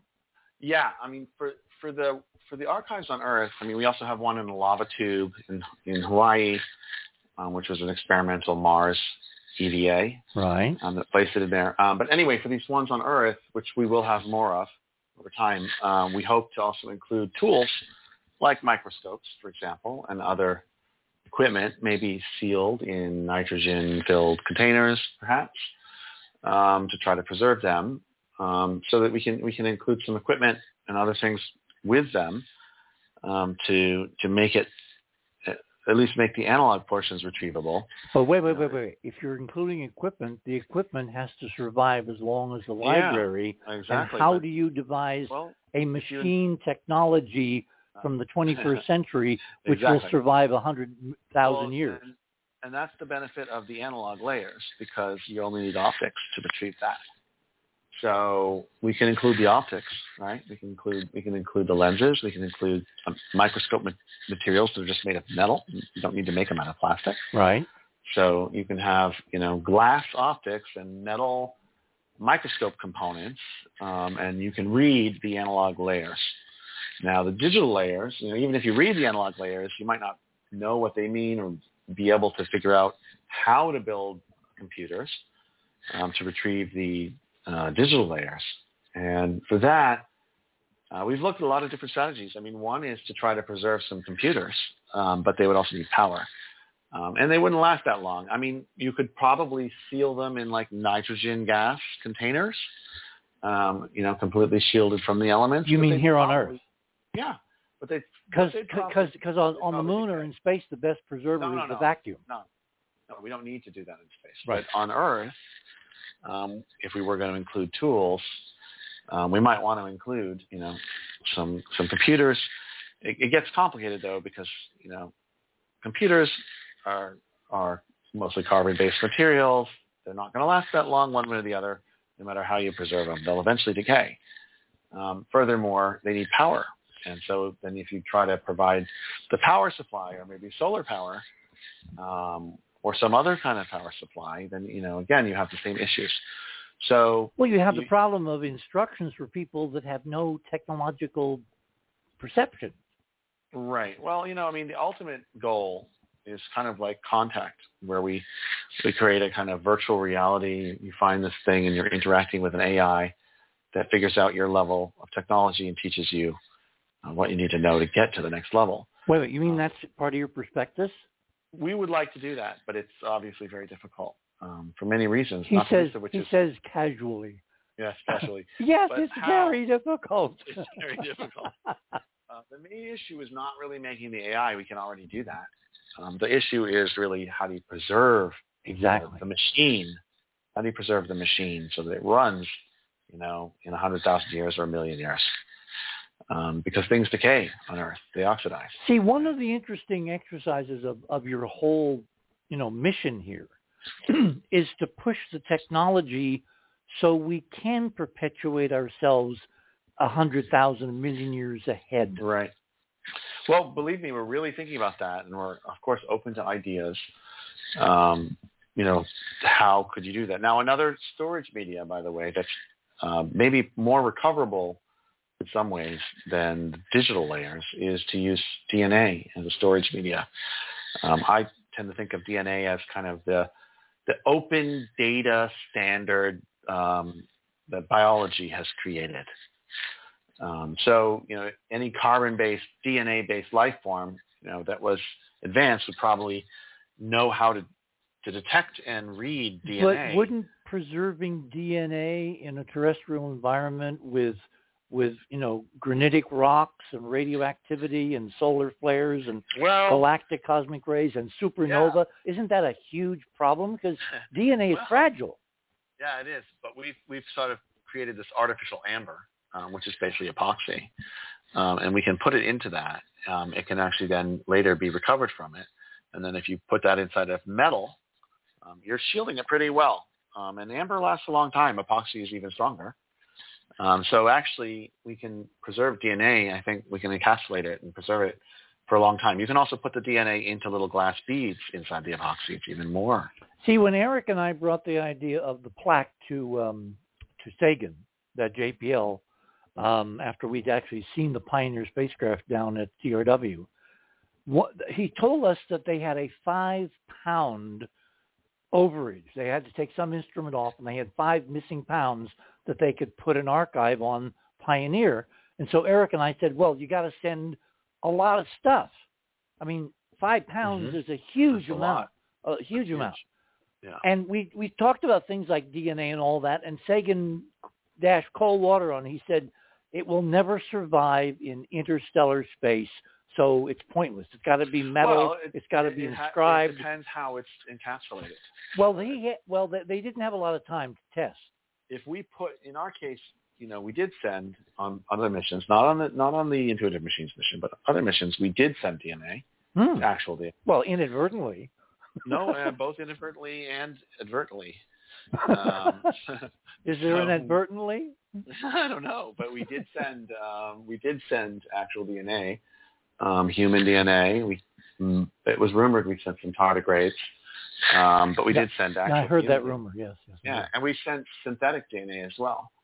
And the synthetic DNA encoded data. So we actually have the whole Wikipedia also encoded in DNA, by the way, in synthetic DNA. So did you do the background science? Like if we package it in these layers, it will last this long? Yeah, I mean, we did some research on that. I don't have it at the tip of my tongue, but the many layers of nickel with epoxy, and then you also have to figure in a spacecraft around it with its layers. Right. I think the DNA would be quite well shielded. Yeah. But so our idea comes to fruition decades later. Yeah. Wow. Yeah. What an idea. And so similarly on Earth, I think in some ways you have different problems, but a lot less radiation. So at least we don't have that problem. At least we hope we don't have that problem. Well, it's really eerie to listen to you talking about this, because when Eric and I did, of course, Eric's now gone, we were the only people apparently to approach Sagan and say, this thing is leaving the solar system. It's got to carry a message from mankind. And it evolved from there. And the big ideas we had, like the 5 pounds and the DNA and all that, they didn't get out there. But there is tonight 2 messages and then 2 records on the Voyagers that were a direct, springboard from our idea. You've now taken it light years past what we could do then. And these literally should be readable in millions of years. Well, we hope so. And yeah, we were very inspired by all of that work, of course. And we wrote about it in our white paper. You can read it's like a 100-page book, actually. You can get it from the Arc Mission site on the Lunar Library page. You can read about it, and we talk about all that. Yeah, we should probably put it up in your section of Radio with Pictures. So let's go back to the terrestrial counterpart. What got you into the idea that if we're doing this in space, we should do it on Earth? And then how did you think about various places, sites? And we're literally at the bottom. Thank you, Keith. We're literally at the bottom of the hour. So hold it right there. My guest this morning is Nova Spivack. We're talking about archives of humankind, human memories, human legacies, human heritage, human, progenitorship in terms of what we have done on Earth and what happens if Earth, in some incredible cosmic problem, is destroyed. Well, tonight, there are the beginnings of a series of libraries due to Nova Spivack moving through the solar system. Some of them will last eternally in orbit around the sun in terms of future missions. And as you hear, they contain an awful lot of stuff of humankind. You're on the other side of midnight. My name is Richard C. Hoagland. We shall return.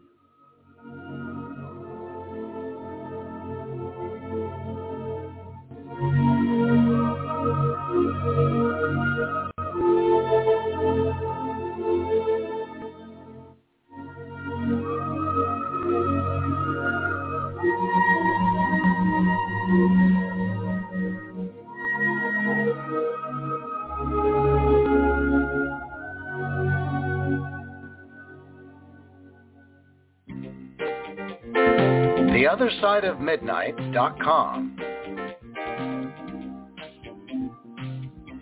Tune in to listen to Richard C. Hoagland and his fascinating guests. Join Club 19.5 to get access to exclusive member benefits. As a Club 19.5 member, you'll gain access to the rest of this show and all previous 350 episodes. Membership costs $9.95 a month, 33 cents a day. Support the broadcast that provides you with the most interesting conversation available. Talk radio at the cutting edge of science and thought. theothersideofmidnight.com.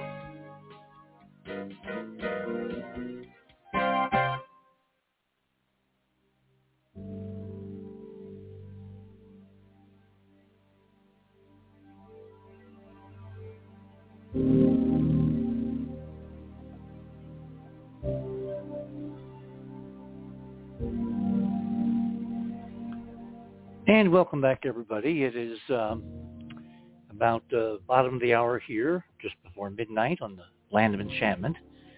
Switching from Saturday night to Sunday early pre-dawn. My guest this morning is Nova Spivack, and we're talking about the creation of archives, of libraries. You know, as a writer, you always try to imagine who's going to read your stuff. I can't begin to imagine as a writer writing for an audience that will only be reading it when I'm 50 million years gone.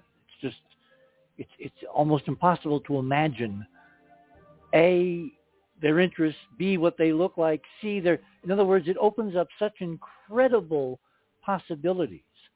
I want to bring into the conversation now my friend and colleague in the Enterprise Mission, Andrew Curry. Andrew is, as you all know, if you listen to the show regularly, a very professional artist. He's done amazing artwork for the Enterprise Mission. He works for Hollywood. He works in commercials. He works for private clients. He works on film. He does storyboards. He limbs out archives on paper.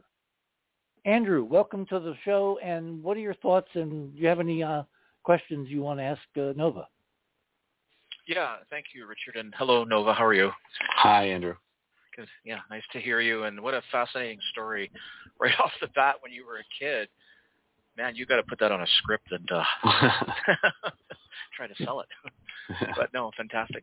No, it was funny as you guys are talking. My mind started wandering to, some of the stories of there was that really curious story of Neil Armstrong going to that Ecuadorian jungle in 1976, and looking for what was it, what's his name, Father Crespi Fisk's. Yeah, these gold plates. Tablets, the plates. Yeah, and then there was we have the whole story of the Mormon religion being founded on Joseph Smith's he basically was communicated by angel. Which angel was it, Richard? I forget. I think it was Moroni, and he dug it up and found gold plates. So what is this obsession? Okay, Andrew, let me stop you there. Since gold does not oxidize, why, Nova, did you not choose gold as opposed to nickel? Well, nickel doesn't oxidize either, and in fact, we also do gold plating on some of them, but nickel also doesn't oxidize. Okay, it's an element. Sorry, Andrew. Go ahead. Yeah, no. Well, it made me want, what was Armstrong looking for? I mean, was it, and it reminds me, when you were talking about who would see these things, I think it was just as before the pandemic sort of started, we were in Arizona. No, sorry, Las Vegas, somewhere. Anyways, we went to visit the Hoover Dam, and that's a fascinating place. And there's a really, really interesting plaque that the creator, this Oscar Henson, who apparently designed the Hoover Dam, he didn't design it. Sorry, he did the artwork for the Hoover Dam. And he has this plaque there, and I want to read you one of the things that... Oh, it's so replete with Art Deco all over the place. Yeah, and a star chart.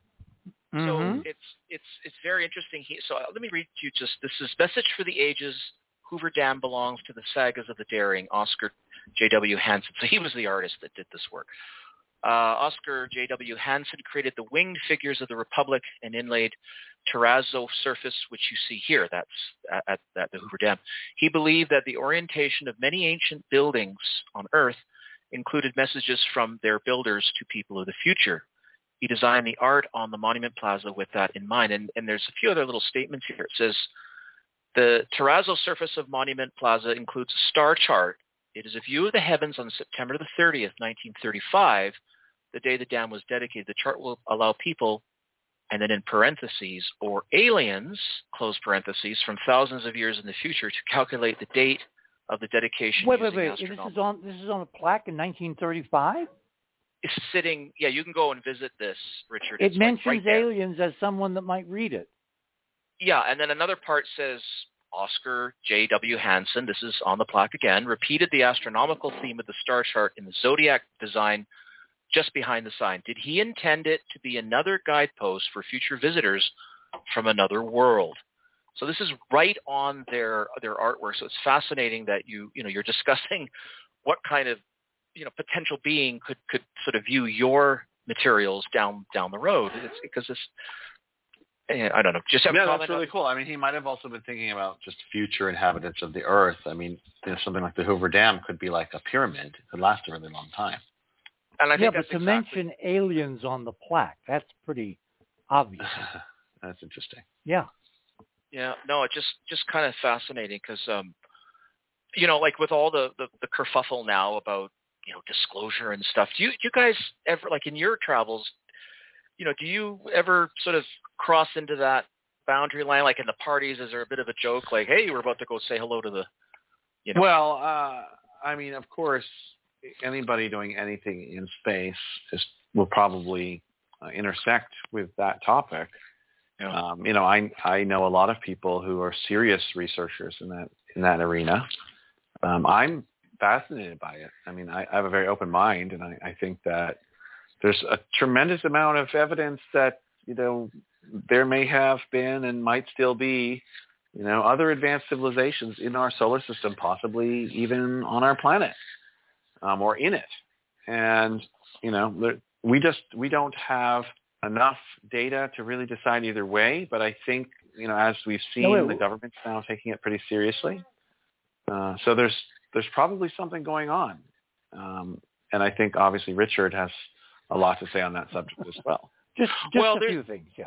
There's even a few years ago, there was an interesting study that came out, and I can't remember who did it. It was some university. And Richard, you'll remember this. They were talking about sort of geological signatures.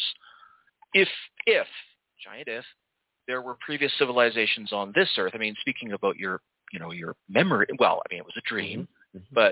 And one of the things they talked about is they said, well, if we suddenly went extinct now, that within our geological levels, you would have a signature, carbon signature, whatever, and all the chemicals and plastics and stuff would show up, as, this was an industrial age. And in fact, I think in the article, Richard, they were mentioning there are some curious moments in Earth history that kind of hint that something unusual was there. Now, no one's willing to obviously say, yeah, it was like we had a higher civilization and then it fell down again. But there were these sort of notable, one at least, I don't remember the time span or when it happened, but where they did see a similar, what they think we could look like if we were to go extinct. And then in that same article, they discussed a big interest by scientists in the future to study these kinds of things on planets such as Venus and Mars.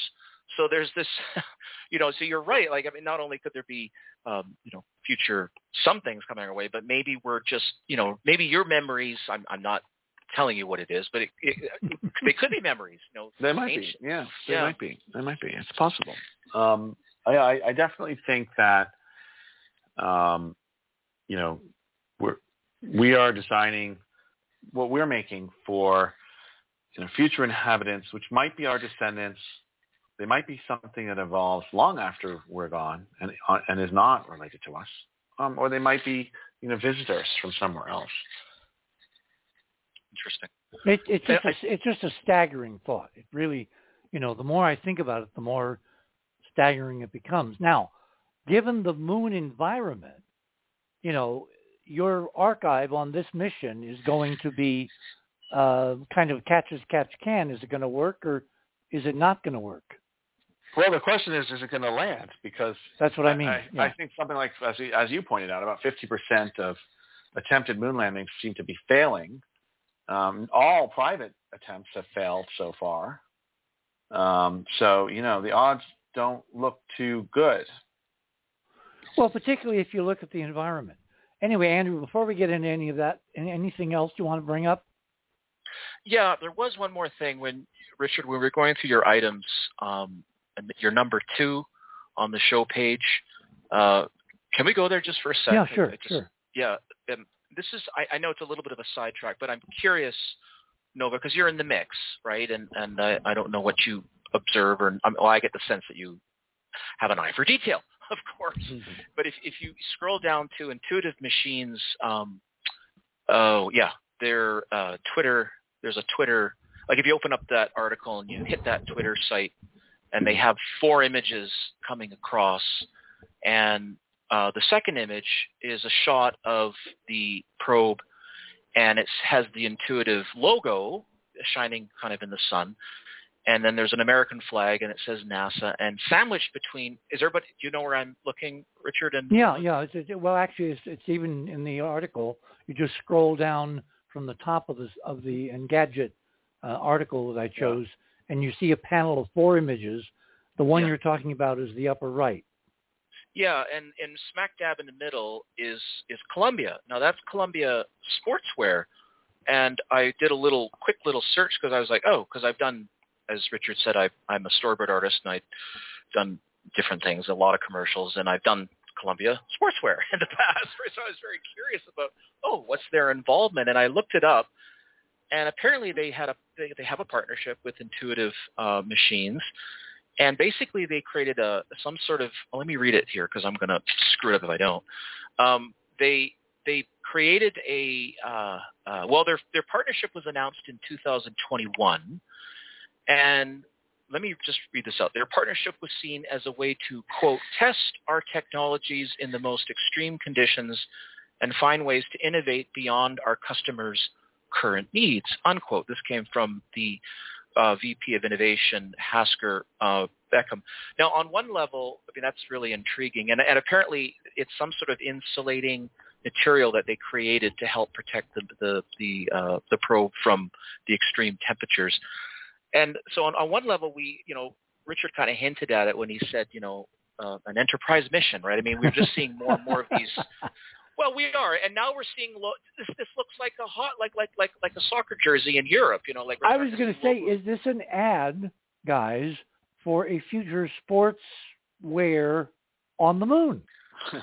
or clothing that will be able to handle hostile environments. So there's that. There's the whole element of we're really seeing a big uptick on startup companies and groups that really are trying to get their foothold in space, and you've been piggybacking with them, and we noted on the show a few weeks ago, Nova, that in the Peregrine space, I believe it was that one, part of their payload was a Bitcoin that was going to go to the moon, and also I forget what it was called, Richard, a ghost plate that was was either a copy of the original print, a way to mine a Bitcoin. I can't remember exactly what, but it was these very intriguing, very market orientated, symbolic, things that were going to be plunked down on the moon, and I guess didn't make it because they burned up. And so these are all signals, but there's another layer here. I mean, if you kind of move towards a higher symbology, Columbia or Colum is in some people's minds sort of pointing at a serpent cult worship, an ancient cult, again, if you want to go to that level. And it's just interesting that that's a prominent, like this would be like a David Icke thing, right? Like, and other people who talk about this, that a lot of names are very symbolic. And I guess I just wanted to ask you, did you notice like in any of the parties or anything where like, is there any kind of intonation at using symbols or ritual? Because often on this show with Richard, he as you probably know, he notes that NASA seems to be steeped in some kind of strange celestial spirituality. Let's just put it that way, or at least they're honoring something. And to me, this Columbia, yeah, sure, it's obviously a good partnership, and it's about free enterprise, and it's about creating a material that's going to protect the spaceship. But there's Nike, and there's Lululemon. I mean, there's other companies that could have got on board on this too. So, I'm really speculating here, but have you ever had the sense that any of these space programs need to have certain names, like Richard, if you want to talk about Peregrine, Richard, you take it from here. I'm going to bumble around. So. I think, Nova, you get the idea. What do you think? I mean, I wouldn't really know what to say. Certainly I haven't noticed anything unusual or any trend like that. I mean, I would sort of say that, like attracts like, and you're talking about space and mythology and the stars and the planets, it's sort of natural to probably talk about the gods, the Greek gods, the ancient mythological gods and stories, and to bring those metaphors into it. So, that's one way you could explain it. It's just, those would sort of be sort of natural metaphors or analogies to use when you're talking about the heavens, right? But no, I mean, I didn't notice anything strange. I mean, there were some men in black following me around, and now that I think about it, that's a little weird. But no, nothing strange, nothing other than, well, there were these kind of reptilian beings that showed up at the party, and we just thought there were people in costumes. Maybe they were. Is it 20 after? Yeah, no, it's 20 of. Okay, we've got about 10 minutes to the top of the hour. The thing I wanted to get into now was, in terms of archives, is it possible? Well, let's see. How do I do this? When you had that dream all those years ago, did you talk to your parents about it? Did you tell your friends? Did you talk about it, or did it kind of recede until it reemerged when you could do something? I think I told my parents about it, but I don't think I could explain it very well at 8 years old. At 8 years old, yeah. Yeah. So I think it was just like, that's nice, sonny boy. Cool. You had an interesting dream. Okay. Would you like some cereal? It probably wasn't it wasn't really a notable event for them, because I don't think I really explained it very well. I was too young to really explain it, but it stayed in my memory, and it kind of stayed with me. And then, I guess when I got older and other things happened that reminded me of it and brought it up and sort of touched on it, I started to think about it more, and it started to make more sense. Okay. Yeah, hang on one second. I have a small technical problem here. Hold on.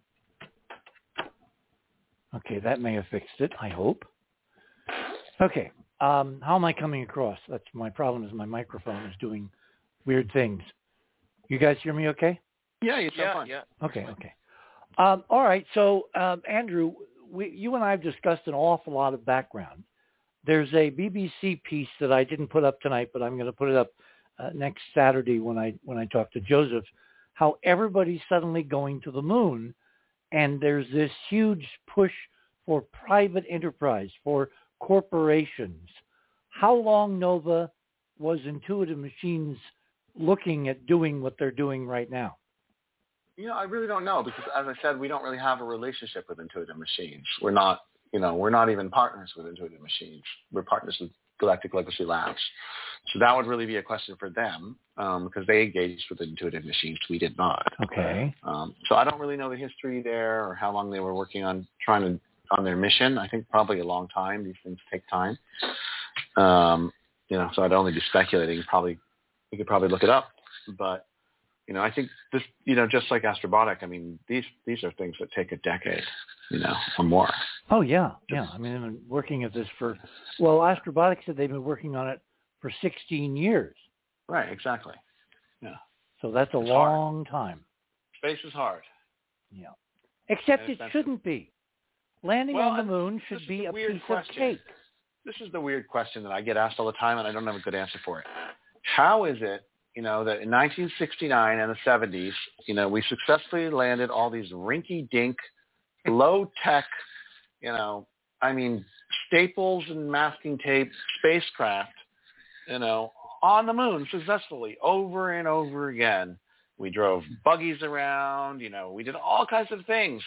We landed people and we brought them back to Earth, and we can't seem to successfully land, a modern robotic spacecraft with all of our technology. What's going on there? Don't you find that really weird?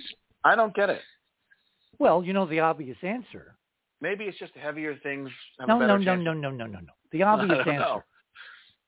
If you're engineering, which you are, very persnickety about, and it's several generations better than when you first started doing this half a century ago, if it's not working, if half of everything you try to land crashes, it's obvious that you're missing something.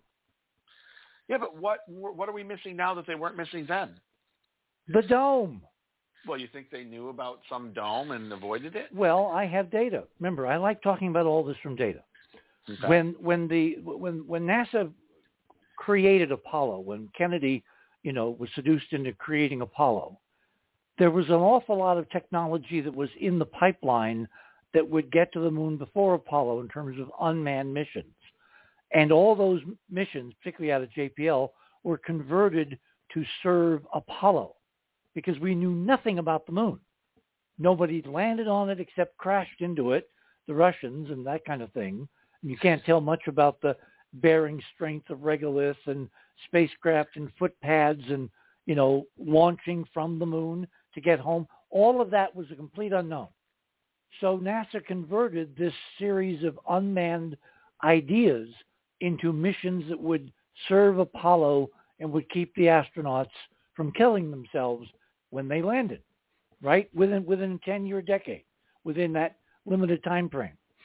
And there were two sets of spacecraft that were looking at the moon. There were the landers, eventually out of JPL, Surveyor, and there were the orbiters out of Langley, Lunar Orbiter, which was basically a souped-up version of the Project Corona high-tech spy satellite technology exported to the moon, where they took photographs on long rolls of film in the spacecraft. They developed the developed images, and they sent back the modulated scans to be reconstructed on Earth in analog form at JPL and at Langley. And that all worked. And so you see this incredible, visage of the moon kind of emerging from these spacecraft. And they found out with the first lunar orbiter that one of the problems you have when you're orbiting close to the moon to get high-resolution images to see where it's safe to land, if you're using film is slow. We've all used film, right? It goes by what they used to call ASA, and then another unit of measure, but it's not electronic. It's not instantaneous, not only in presentation, but in actually taking a picture. The shortest pictures you can take to get reasonable, resolution and clarity is 1/250th of a second.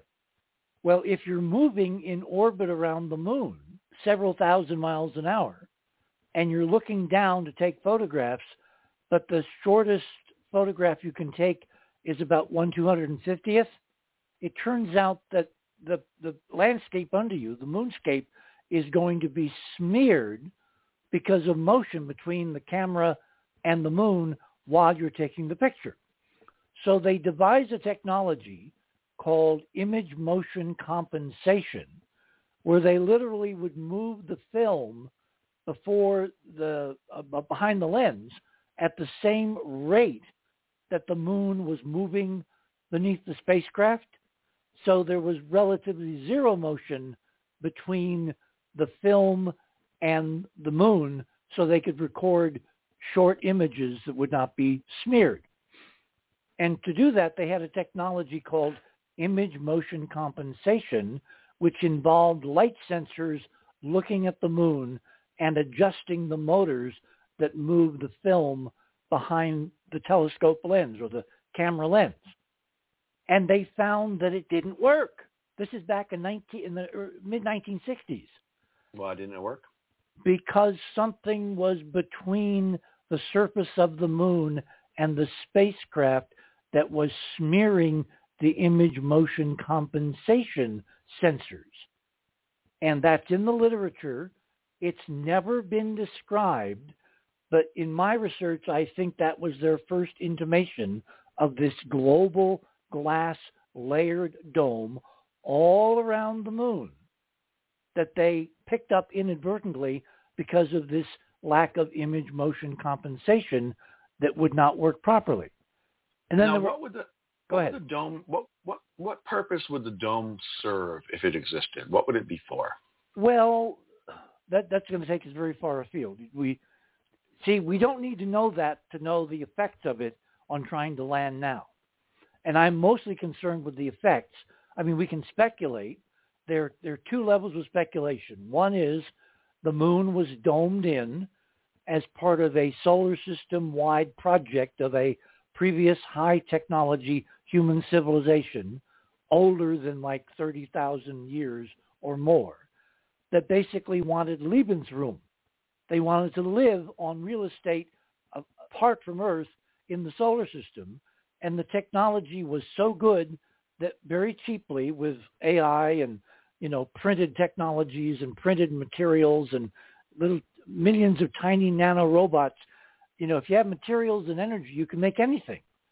So you can propose an advanced ancient technology, either terrestrial or ET, if we're looking at galactic timescales, where someone domed in several, not just the moon, but several other satellites in the solar system, where we see this kind of evidence for whatever reason, either creating, living room, because if you were somehow able to create an artificial atmosphere around the moon, it would leak away, if not replenished, in around 2,000 years. If you dome in the moon, the atmosphere will never leak away. I mean, on any normal technological time scale, it will last millions of years, depending upon the replacement of holes and panels and all that. So it would become much longer lived based on the gravity field of the moon to give the moon a bubble around it to retain an atmosphere, and then you could have all kinds of cultural and technological development on the moon, observed maybe by an extraterrestrial civilization as a zoo, as some kind of, preserve, some kind of experiment. I mean, again, this is incredibly speculative. The other, yes, go ahead. Top of the hour. Yeah, see, you get me going, and I lose track of where we are. So we are on the other side of midnight. My name is Richard C. Hoagland, and we shall return.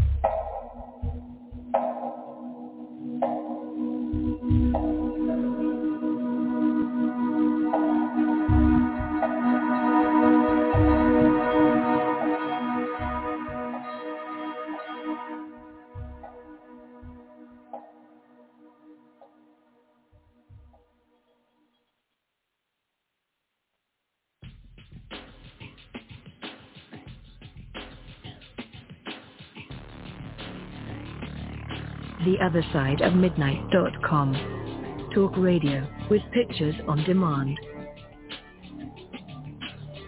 Liberate your hyperdimensional time scale and non-linearly access over 400 hours of conversation at the cutting edge of science and thought. Join Club 19.5 to get access to exclusive content that fits your interests and time schedule. Filter episodes by guest or subject. Membership costs $9.95 a month, 33 cents a day. Talk radio with pictures on demand. TheOtherSideOfMidnight.com.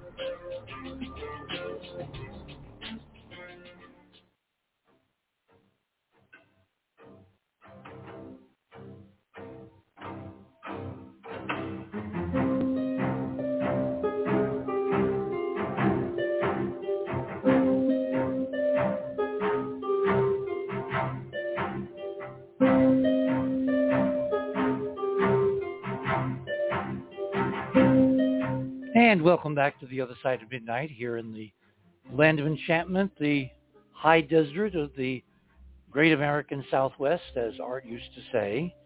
My two guests this morning are Nova Spivack, who, of course, is the father, grandfather, progenitor, creator of the idea of extraterrestrial libraries off Earth and now on Earth, which will preserve in almost eternal form that can last literally millions, if not tens of millions of years, certainly in outer space, certainly orbiting the sun, certainly on the moon, and even on Earth, they may last, if properly designed, 1 million years. And the idea is to encapsulate the human experience from our earliest written records up to the present, when they are launched, dispersed like thistles across the night, so that somewhere, somehow, somewhen, someone knows that we were here.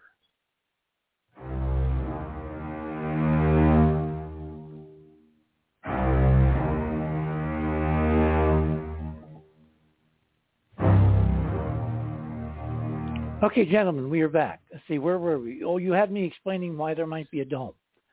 Right. See, the odds of it being there is different than its use. We won't know why it's there until we find, sorry, Nova, their libraries. Because I don't think that we're the only ones that want to preserve our existence and our history and our philosophies and why we think we're here, any of that, for future generations. I think this is almost a common intelligence, sentience inclination. What do you think? Yeah, I think that advanced civilizations probably come to the conclusion that they should do this for lots of reasons. One, because there is a chance, of course, of something going seriously wrong. And also there's another reason, which is if you're going to transport your civilization across interplanetary or even interstellar distances, you need a way to carry a lot of data with you, a lot of knowledge and data, because you're probably not going to be able to be communicating back and forth over those distances using light. You could send something with light. It'd probably get there before you arrive, so that's not very useful. How do you actually transport all of your data across the vast distances of space? So they may have come up with technologies to do that, similar to what we're using, or probably a lot more advanced. So that's one hypothesis. Another is that maybe they built and stored libraries locally in habitats that they established, maybe, for example, on the moon, perhaps. And they're waiting for us to find them, just like lost libraries on Earth. And it's interesting that there are a lot of lost libraries. Yeah. So in the human condition, in the human history, we know, like Ashurbanipal, et cetera, that humans, leaders, royalty, kings, dictators, whatever, they want to perpetuate their legacy, and some of them do it in libraries. Others do it in huge statues and effigies, like at Abu Simbel in Egypt, et cetera, et cetera. So the impulse of the human spirit is to forecast to the future. We were here. This is what we believed. This is who we are. Right?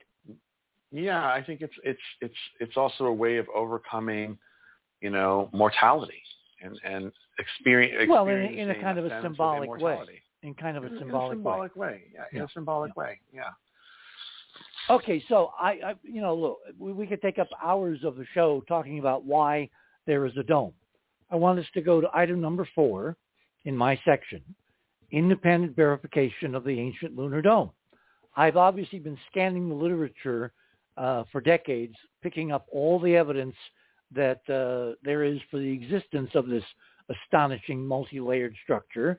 I have enough to fill several books to decide on what to leave in and what to leave out when I write this up, which I'm going to hopefully do after we get the Mars book out, because it's time that all of these various companies and space agencies either realize what's there that keeps them crashing, or if they are keeping it secret and the crashing is deliberate. In other words, it's just a way to kind of grease the skids, spend money, get people's hopes up, but they don't really plan to achieve much of success until something else happens where people can follow and commerce can follow and all that.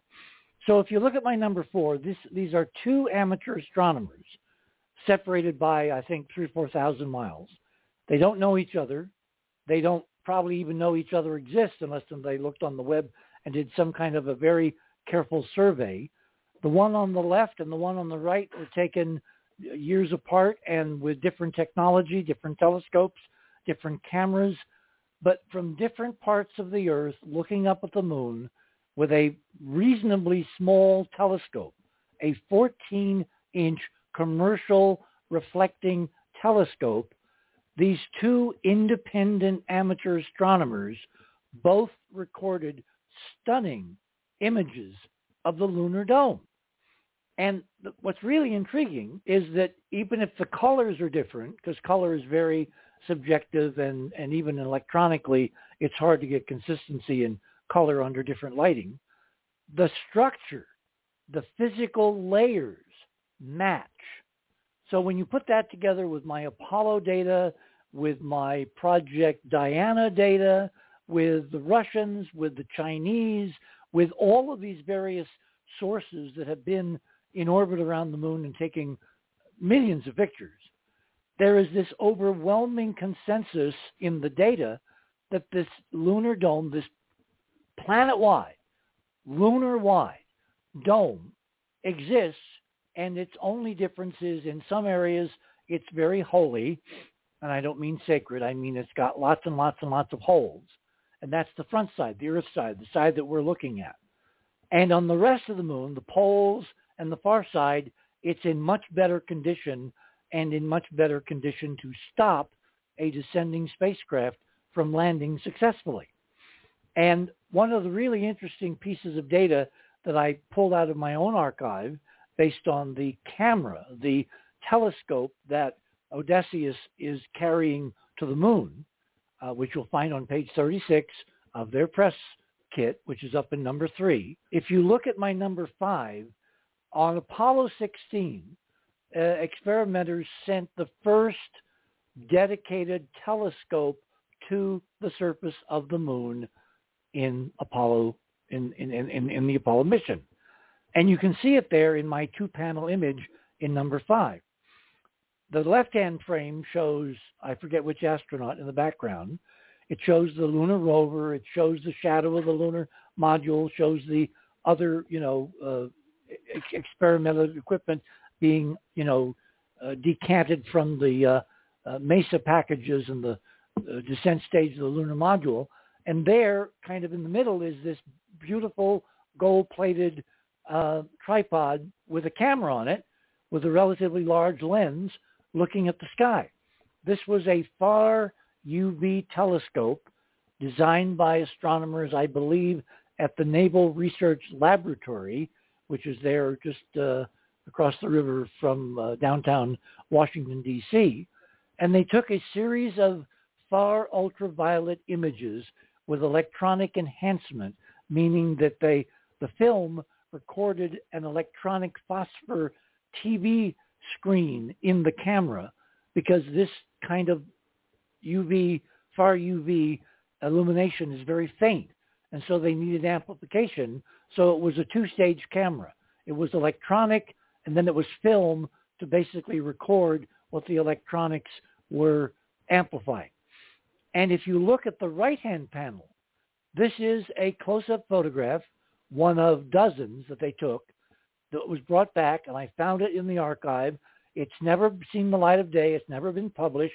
We're the first, apparently, because on it, from the camera, the telescope from Apollo 16, looking up at the stars, what you see is a whole bunch of crud in the sky right over the landing site, including something which you can now see enlarged in item number 6, which looks like some highly geometric technological artifact suspended like a fly in amber, Nova, over the Apollo 16 landing site. And the 5 is a wide angle, 6 is a close-up. I've tinted it to kind of represent the far UV, but the geometry is what's stunning, because we have other examples taken from orbit, from Apollo, of the same kind of castle-like central turret and geometry that kind of looks like the Disney castle, suspended, attached to some kind of grid. You can see intimations of the grid in the close-up as well as the wide angle.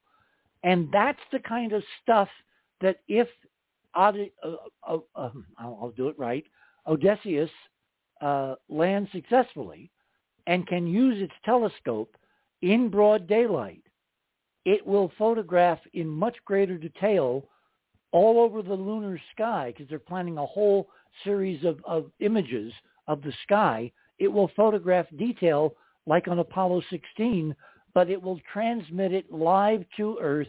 It'll be spread through all social media, and everybody is going to say, what the hell is that? Which is why I'm praying they get down through the glass and get it deployed on the surface, because it's going to give us stunning color views of the dome over the south pole of the moon, over Malaparte A, which is the name of the crater they're landing next to, as part of the future Artemis mission to set up a lunar base at the South Pole, where the volatiles, where the water and the hydrogen and the organics and all the other stuff that we now know exists on the moon actually hangs out. But that's also where the glass is very dense, and so the odds of landing and getting that picture updated to the 21st century is about 50-50. Well, that image number 6, that's incredible. That's a really amazing image. I mean, it's got shadows. It's a real artifact in the real incredible. Dome, Nova. Yes. That's an incredible image. Yes. Yeah. I mean, that thing is really bizarre. It looks definitely technological. It's got really a lot of interesting details on it. What is that thing?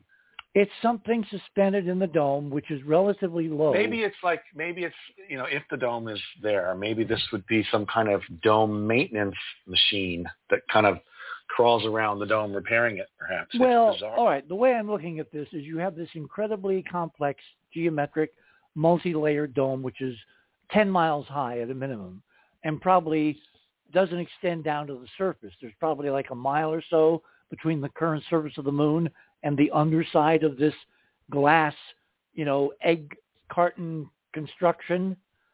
And so you're looking up from the underside at something geometric, which is not at the top, but relatively low down, close to the surface, let's say a mile or so.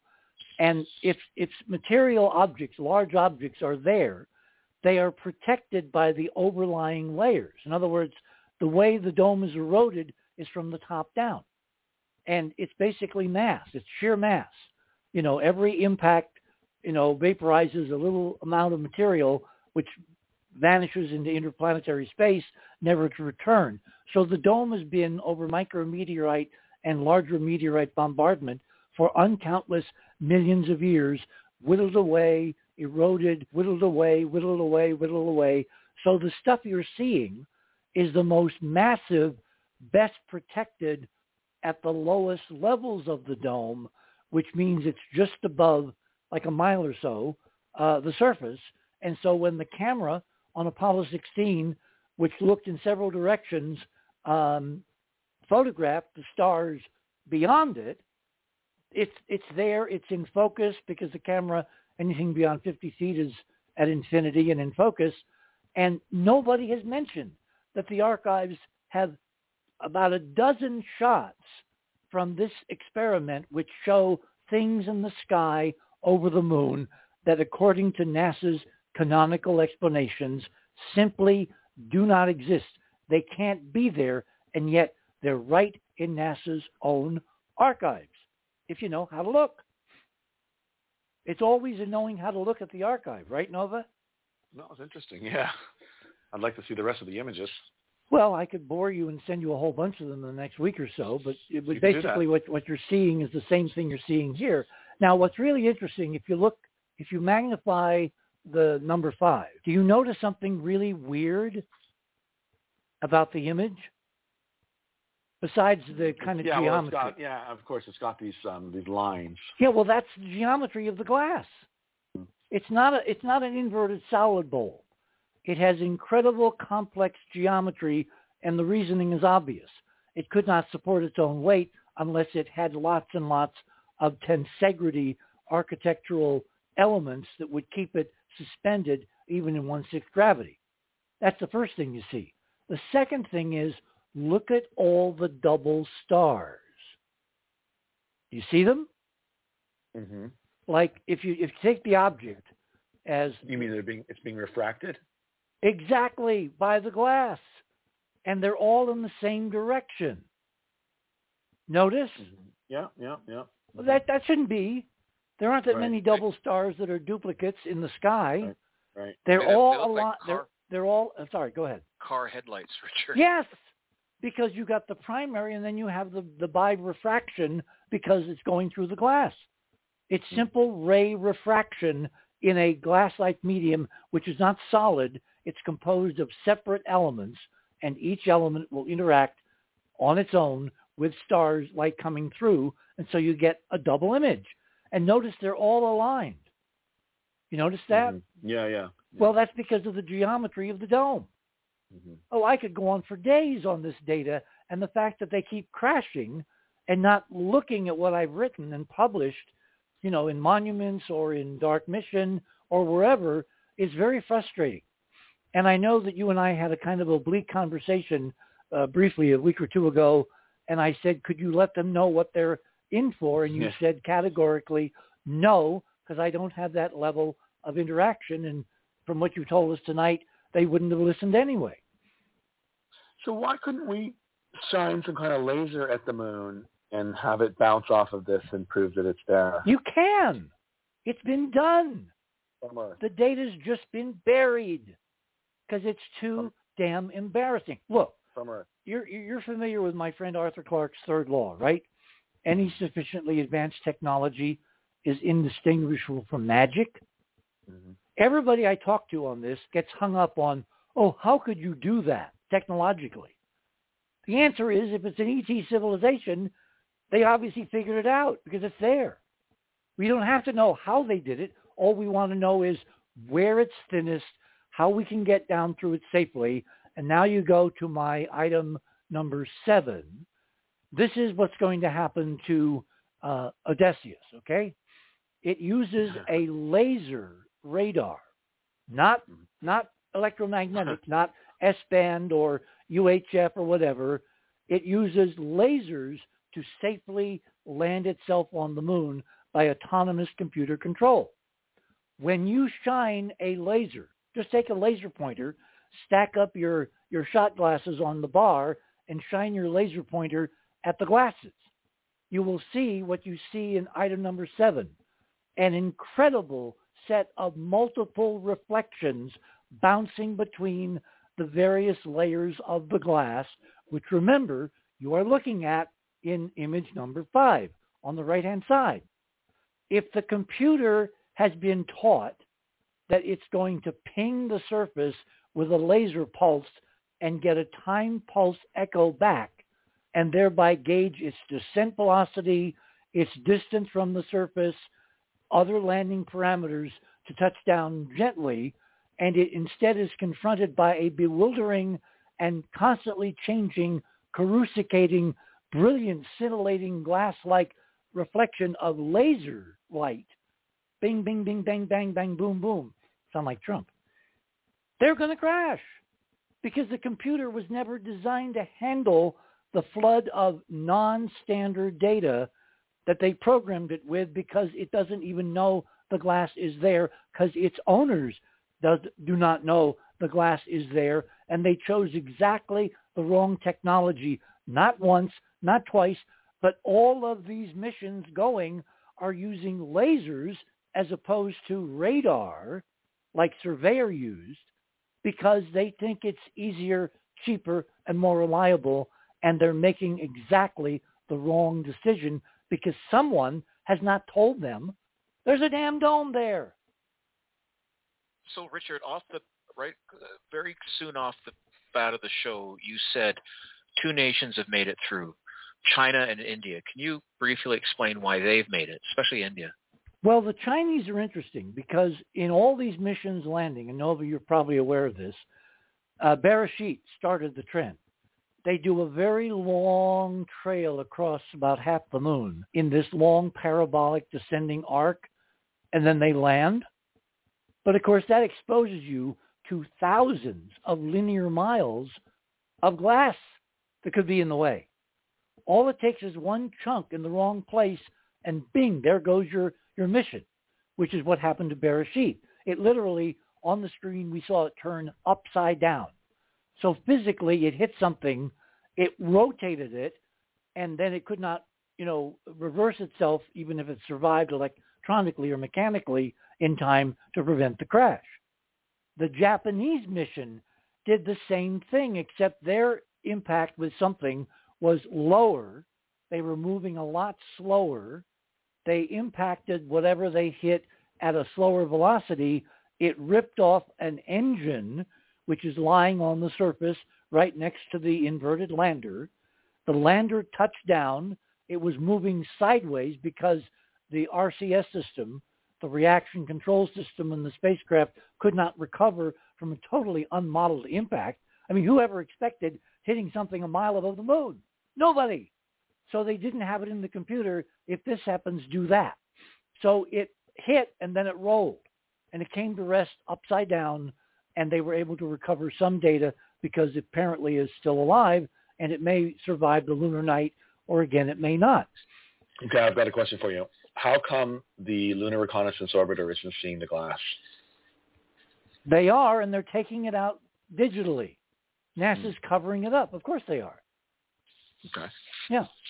And with the film from the early lunar orbiters and the Apollo missions, they did not know. Most of the people involved in Apollo had no idea what was really there. So they rushed out all of this press release material as soon as possible. They made films. They didn't make videos. They didn't have videos back then, but they made 16 millimeter release prints for every library on the planet and sent them all over the world. So on those films, if you take a frame and put it through a computer and enhance it, the dome is there in mission after mission after mission.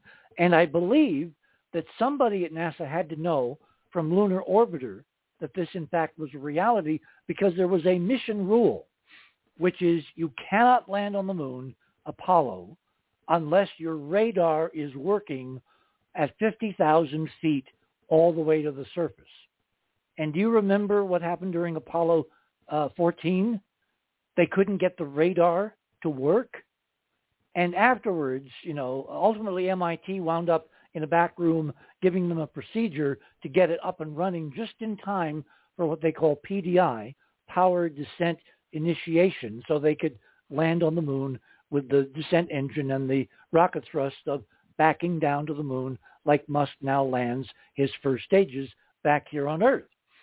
But at several parties after the mission, Alan Shepard, who was the commander of Apollo 14, first American astronaut into space and back down back in 1961, Kennedy would never let him fly again because he wanted to preserve the first astronaut. So he did not get a mission to the moon until almost the end of the program, Apollo 14.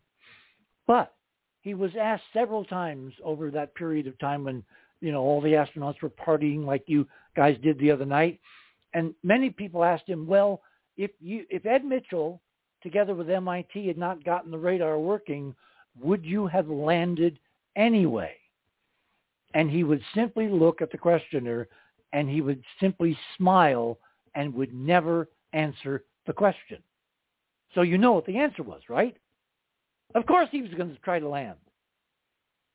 And they actually might have died, because my feeling is the radar was required in the mission rules, because if they saw something on the radar, they would have time to maneuver around it and not kill themselves by impacting a chunk of glass that was stubbornly in the wrong, orbital trajectory down to the surface. So, Richard, this begs the question that if somebody on the inside had inside knowledge that, well, we might hit some rocks along, some bumps along the way, so we got to use this technology. And all these decades forward, we now see all these companies, these startups, going up, and they're smacking away. Well, obviously the data hasn't been given to them, except maybe for the Indians who found a way. Well, let me tell you what the Indians did. We're 90 seconds out. Yeah, we're basically 2 minutes to the bottom. So what we'll do is I will hold off in explaining how the Indians managed to succeed when everybody else has failed. And obviously all the other people need to take what the Indians did, which they're not talking about in terms of how they successfully landed on the moon. So we will hold that. We're literally here at about a minute and a half. So let's do this. And I click this. My guests this morning are Nova Spivack, who is sending libraries of humankind all over the solar system eventually, and maybe out of it eventually. And certainly tonight he's got one en route to the moon, and I have a special reason for wanting it to land safely, because it's got my book in it. Isn't that a self-serving motive? You're on the other side of midnight. My name is Richard C. Hoagland. You know, that lunar author. We shall return.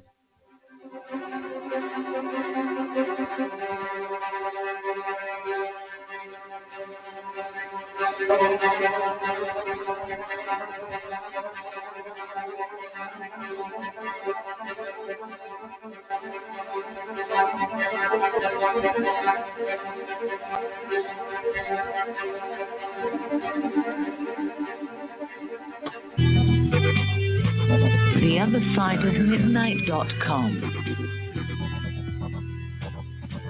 Tune in to listen to Richard C. Hoagland and his fascinating guests.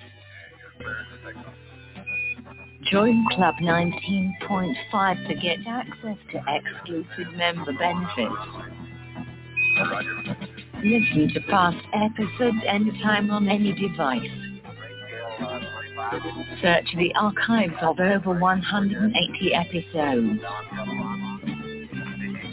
Membership costs $9.95 a month, 33 cents a day.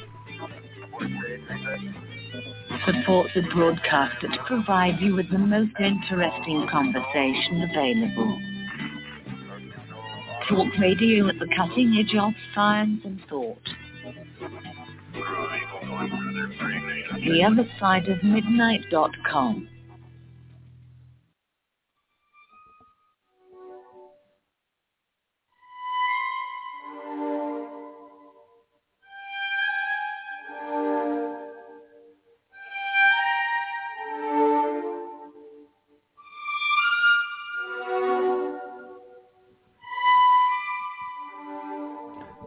And welcome back, everyone, to the other side of midnight for this now Sunday morning, pre-dawn here in the land of enchantment. My guests this morning are Nova Spivack and Andrew Curry.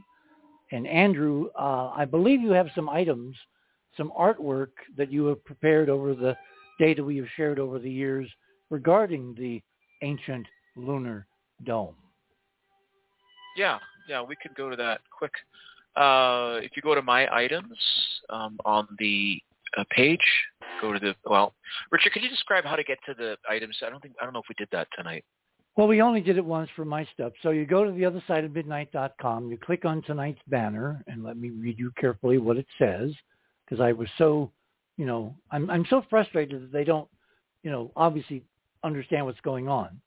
I said they're trying again, any bets. That's our banner for tonight, with Nova Spivack's name in brilliant red on the bottom lower left below the Falcon 9 rocket crossing the moon. Click on that banner. That will take you to the guest page.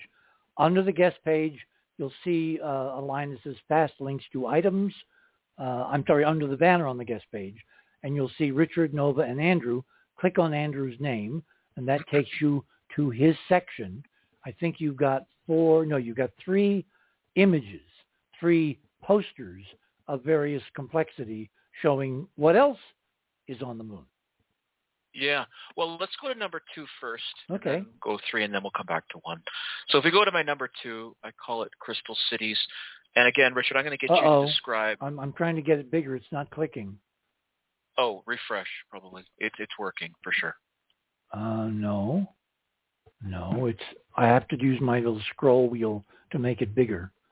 And it looks like a thumbnail. It's not the full-size image. Yeah. Click the image. I'm having a problem. I'm seeing it work. I'm clicking it now. Okay. Let me try this. No, it's not coming up for me, unfortunately. Nope. Okay, so we can't look at that one. In fact, I can't look at number 3 either because it doesn't do the same thing. Let me see number 1. Are you clicking the image? Yes, of course. Click on the image. Yeah, I'm clicking the image. All right. I corrected these things. Yeah, they're zooming for me. They work fine. No, when I click on Refresh nothing. your page, Richard. Yeah, I'm doing that. Yeah, hang on. This is real-time radio, folks. Sorry about that. Okay, here we are.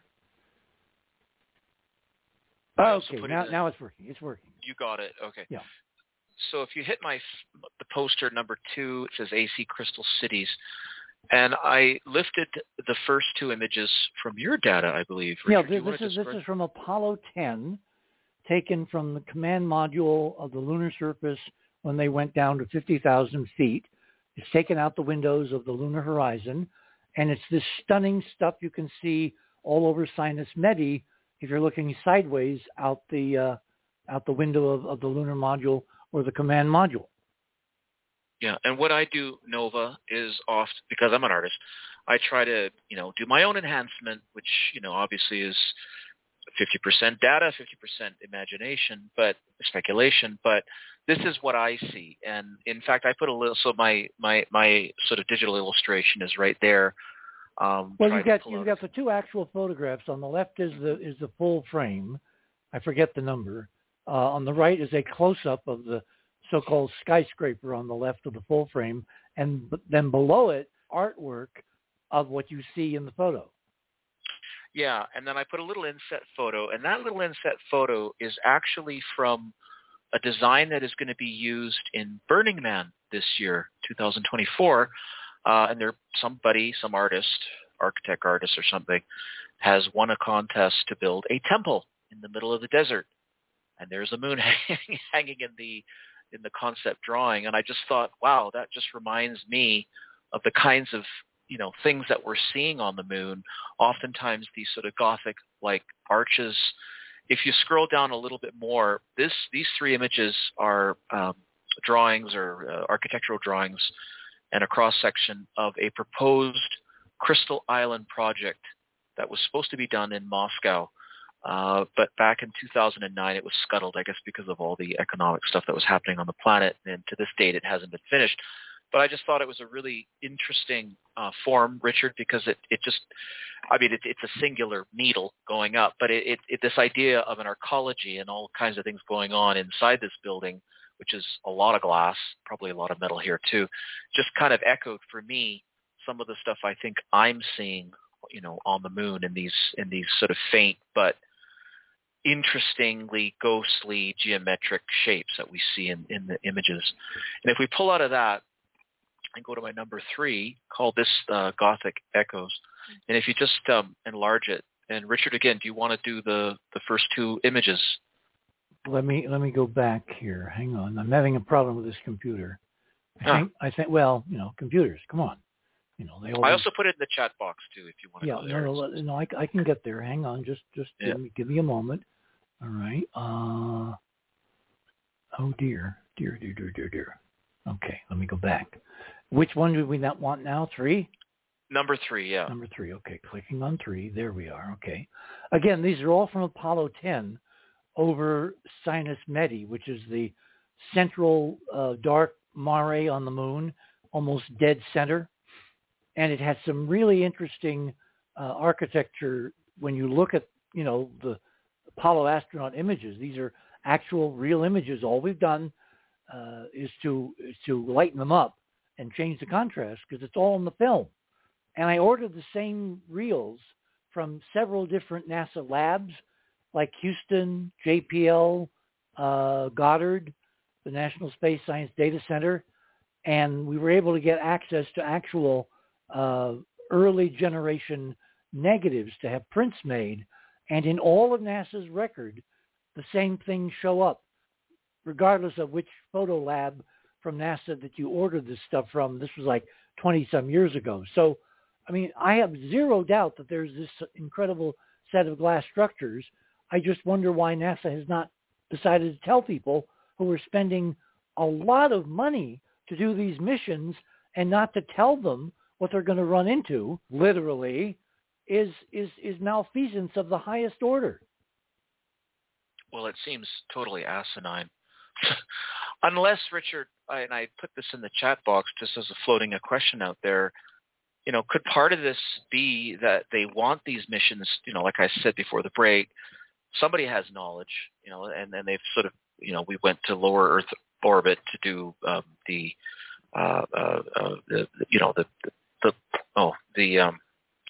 space planes. What were they called that we did for so many decades? You mean the shuttle? The shuttles, and then apparently never did anything else. And now we're coming back to the moon, and now there seems to be this gap in knowledge of, somebody had an idea, like you said, they were using radar, unless someone is supposed to finally go, we're hitting something, maybe we should, find out what that is, and then disclosure begins. I don't know. Maybe that's part of this. See, I am so torn. Nova, I so desperately want this mission to succeed, certainly after seeing their cameras, their photography, because it's going to be spectacular. Best digital imagery bar no nation that's ever been sent in the current era to the moon. We can already see that. If they land successfully and they start taking pictures with the telescope, they're going to show us a sky full of the kind of stuff you're seeing in 5 and 6. Full of it. How will they deny that? How will they ignore it? How will they explain it away? So that could be, beginning next Thursday, the beginning of disclosure, which is we're surrounded by incredibly ancient, sophisticated artifacts, Arthur's third law, and we have not been allowed to know that until this private company lands successfully, takes the photographs, puts them out on Twitter or X, and bingo, paradigms change radically. Radically. Well, that would be amazing, obviously. He says calmly. Well, let me finish my poster. So below that, Nova, I've done a sketch. I look very carefully. We're still on number 3. Number 3, yeah. And I just did a heavy rendered image, and then actually below that is where I softened it up to make it more like the original photograph. And, when I was sort of doing this stuff is, like, for me at least, seems to be hanging, but there's these forms that keep appearing, and they're Gothic Archie kind of feeling to them, from what I'm seeing and feeling intuitively, as well as seeing.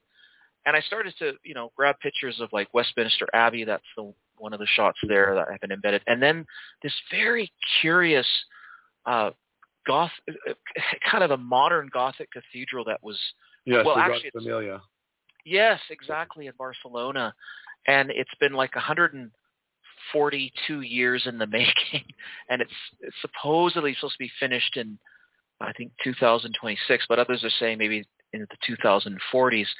And I found it fascinating that, Richard, the shapes, like the architect described it as, he loved nature and he wanted to build this, like, trees with, going up. And it just reminds me, the forms and the colors, Richard, like if there's a shot. Well, remember where this data to build cathedrals all over Europe suddenly emerging out of nowhere after the Crusades and what the Templars found under Jerusalem did to humanity. It taught us about buttresses, about architecture, engineering, loads. Nova, what was in that ancient archive under Jerusalem that the Templars found when they made it to Jerusalem during that first crusade? You tell me. Well, something like you put on the moon. Yeah, maybe. Well, how did the medieval engineers out of nowhere, there was no precedent technology, suddenly they launched this incredible crusade to build cathedrals of awesome, stupendous splendor and engineering prowess and expertise out of no foundation, no legacy, no learning curve, okay, you make the small stuff first and make the bigger stuff, and then in other words, it was like suddenly overnight, the technology of creating splendiferous cathedrals in Christendom, in the Roman Catholic tradition, suddenly emerged out of nowhere. Except we know where it came from. It came from these secret archives under Jerusalem that the Crusaders pillaged and brought back to Europe and then put to use. That's interesting. Yeah, I mean, they talk about the Templar treasure, but nobody seems to really know exactly what was in it. That's what it is. It was knowledge, and the question is, if you're seeing the same kind of arches, Andrew, that I've seen, by the way, you're second. I've seen them first, but my feeling was, form follows function. If you're building big things, then you've got to follow the rules of gravity, geometry, architecture, strains, loads, tension, and so you're going to see identical forms, even if they're in a totally different medium. In this case, glass, not in stone. And we don't know how really sophisticated the glass is. My feeling, Nova, is that it's smart glass, not dumb glass. Okay. Meaning it was wired. It was designed to do all kinds of incredible things, like filter solar radiation, like regenerate maybe solar wind and pipe it into the electronic infrastructure. In other words, if you make smart glass, and there's now discussions widely, in the literature about really smart glass designed by AI, there's all kinds of things you can do with something very simple like glass that we're not doing yet because we don't quite have the technology, but it's coming up, very fast at Warp 9 on the inside track. What if you had a civilization 1 million years more advanced than we are that wanted to occupy previously unoccupiable realms in planetary systems? Would you not, if you have the technology, dome them in and create livable, habitable environments anywhere you wanted to live? It's the old 800-pound gorilla joke. Where does the 800-pound gorilla sleep? Anywhere it wants to. Well, this kind of a civilization could occupy any body, any world, big or small, that it wanted to by simply using this knowledge and technology. Well, Richard, what's really interesting when you said it's smart glass, Robert Morningstar, who's a friend and a guest on the show often, he was showing me a really curious video. Somewhere in the States, I think, and it was this fantastic electrical storm, and the electrical arcs were hitting the swimming pool, and the connection of what was happening is the electricity was hitting the water, and somehow the water was getting drawn up through these tubes. Like the electricity literally made tubes, because when the electricity went away, the water, you could briefly see it holding the form. It's called magnetohydrodynamics. It's the same plasma being used in some of the fusion technology machines like the tokamaks and whatever. And the lightning has such amperage and such intense magnetic fields that it ionizes the water, and yes, it remains suspended after the strike momentarily. So it'd be interesting if these domes were just highly electrified or plasmified or whatever the process would be. I think they're passive. But I was going to try to dig out imagery. We have video, Nova, of, and again, amateur astronomers from Earth who have looked at the moon with good telescopes and good video recording equipment, and they have spotted incredible pulses, some kind of wave phenomenon that goes from pole to pole. And there are several independent videos, and I didn't have time to assemble them. I obviously will You're put talking about on the moon? On the moon, around the moon, showing a shock wave moving through this smart glass from literally pole to pole. And I will dig that out. We'll post it on the other side of midnight, and I'll send it to you, and you'll be amazed. Now, one of these amateur astronomers years ago, I contacted to get him on the show, and I'm not going to mention any names, but it turns out that he is a raving religious fanatic. What he saw so boggled his mind and introduced to his scientific concepts the idea of a deity had to do this. This could not be done by any normal people, that he basically has gone around the bend, and he would not make a very good interview. But that's the caliber of the psychological reaction, I think, a la Brookings. Those inside who have known this for 50 years have basically come to the conclusion that humans are not ready. Or I should have append that they may not have been ready. They may now envision that we're ready now, because ultimately all these crashes have got to wind up with some engineer saying, why the hell can't we land on the moon anymore? Yeah.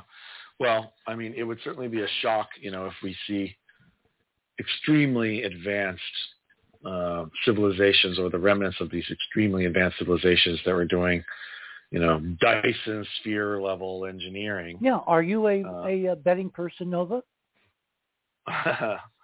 I never make bets that I Darn. win. I was hoping you wanted to bet against me, because I'm going to win big time. No, I couldn't. I wouldn't be able to make that bet. However, Nova, NASA has opened up like a department about Richard's solar system remnants, right? Like this is what. Well, as part of this new anomalous, what do they call it? UAP.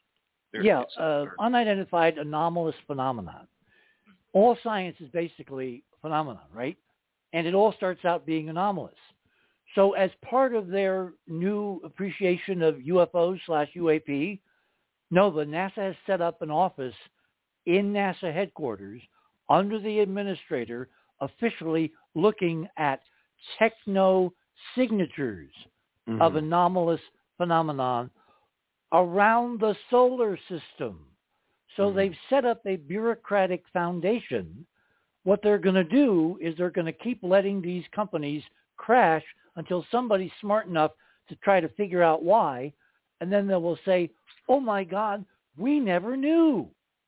And that's how I think they're politically planning to get out from under the cloud of knowing about this for decades and not telling anybody. And so, Richard, could you explain how the Indians did it? I keep coming back. Oh, yes. Okay. Yeah. I have found in looking at the dome images that we can see during eclipses, way back when I was at CBS, I proposed an experiment to Cronkite and community, and lo and behold, they adopted it. We borrowed an Air Force missile tracking 707. I had the CBS labs in Stanford build me a telescope. I had the engineering department at CBS find me the best low light level camera on the planet. I married telescope and camera. In the optical beam, I put a half-silvered mirror, which had a radial density gradient in vaporized aluminum in a vacuum chamber, so that at the very edge of the hole in the center of the disc, the aluminum layer was very thick, and it got much, much thinner as you went to the edge. And the idea was to marry the optical filtering qualities of this special filter with the optical electronic qualities of this low light level color TV camera, aimed through a telescope at a mirror in an Air Force missile tracking 707 at 40,000 feet over Georgia. And I was looking to record for the first time on live television the faint glow of Earthlight on the moon during a total solar eclipse. Mm-hmm. And there's video, in fact, we put it up at some point, showing what we got. And what I got was not what I expected, because I didn't know what I was really looking for. And what we see is evidence on this early videotape of the domes. Long discussion, probably a whole program should be devoted to it, whatever. Now, electronically, in the camera and the telescope, you can do all this digitally, where you can stack multiple frames and eliminate, stray light, to where you can have a image sandwich where you see the moon with all the features illuminated by Earthlight. And then the corona is coming out from behind the moon, around the sun, 93 million miles behind the moon. And you see these images together, and the presence of the dome over the optical image you can see this way is obviously overwhelmingly there again and again and again and again and again. And I kept asking myself as I found this out, why is it so obvious during solar eclipses if you have the right technology? And it turns out it's because of what's called polarization. When you get light bouncing off glass, it's polarized. It doesn't vibrate in a circle. It vibrates in planes. And by adjusting the filter mechanically, rotating it left and right, you can single out the rotating plane of polarized reflected light coming from the lunar dome. And that's what these guys are photographing. And they have no idea that's what they're seeing. None. Zero. Mm. But the natural polarization of the Earth's reflection from clouds and oceans, combined with the double polarization of bouncing off the glass, shows the presence of the glass around the moon that we can see, with a dark area in the middle, which of course is where we landed safely, the surveyors and Apollo, et cetera, et cetera. Now, you come forward to the 21st century, the Indians, when they sent their mission to the moon, they sent a polarizing camera.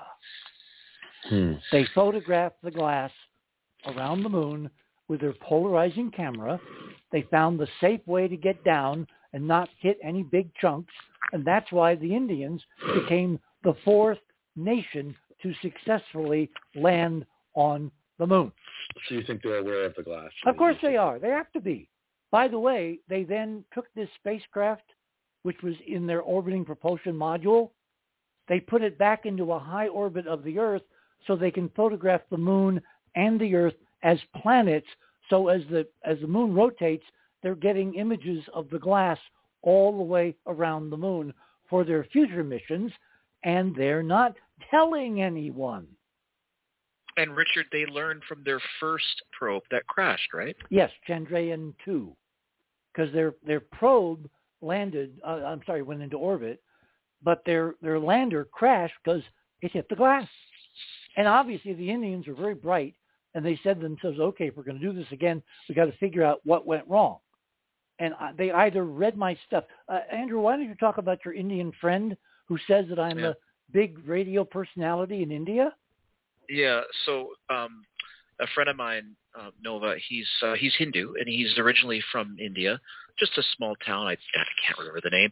And he told me they used to all gather around the radio and listen to Richard talk on Coast to Coast with Art Bell. Wow. Yeah, so I can't prove it, but I think maybe the Indians were smart enough to pick up on what we're saying. Because it's all there. All you have to do is look.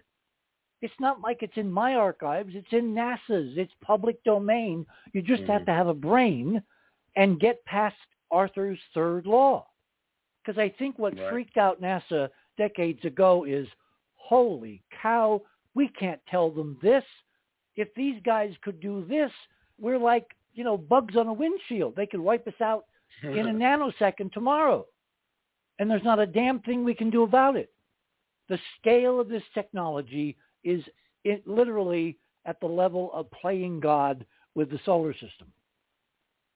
Mm-hmm. And that's going to be the paradigm shift. And I think it's either coming next Thursday or maybe they'll wait until the 25th. We've got literally 2 minutes. Andrew, you want to... That's on the 25th? A magician named David Copperfield. A friend of mine. Is... Really? He is claiming on the night of the 25th, he's going to make the moon disappear. Mm-hmm. And the only way he can do it, if he's really doing it, and it's not in some parking lot in Las Vegas, is he's working in concert who have figured out how to make the dome work again, and they'll flip a switch and the moon will appear to disappear because of the active, intelligent, smart glass of the surviving elements of the dome. Well, David does have some really advanced technology. He's a multi-billionaire. And his father was at Roswell in the military. He has some incredibly advanced technology. Just be amazed. They wouldn't even believe it if I told you what. I can't. I'm not allowed to. I'm under NDA. but I know what he's doing. I know what he's got. And, it's almost alien technology. I'll say that. Oh. Yeah, I can't say it's for sure. Well, then, of course, the question is, where does it come from? Well, when I saw it, I honestly, I don't know what to think. I don't know if it originates from Earth or how he does it or how he did it or how they built it. And on that note, gentlemen, our time this evening is concluded. I want to thank Nova Spivack and Andrew Curry for a very exciting conversation. Tomorrow night with Tim Ventura and Greg Ahrens, we're going to tackle an equally interesting and important mystery. What happened to Barry 1 and the first hyperdimensional space drive in Earth orbit? It's not what you think. Wait till you hear. So until tomorrow night, same time, same bat channel, remember, third star on the left, straight on till morning. Good night, everyone. And look to the moon on Thursday.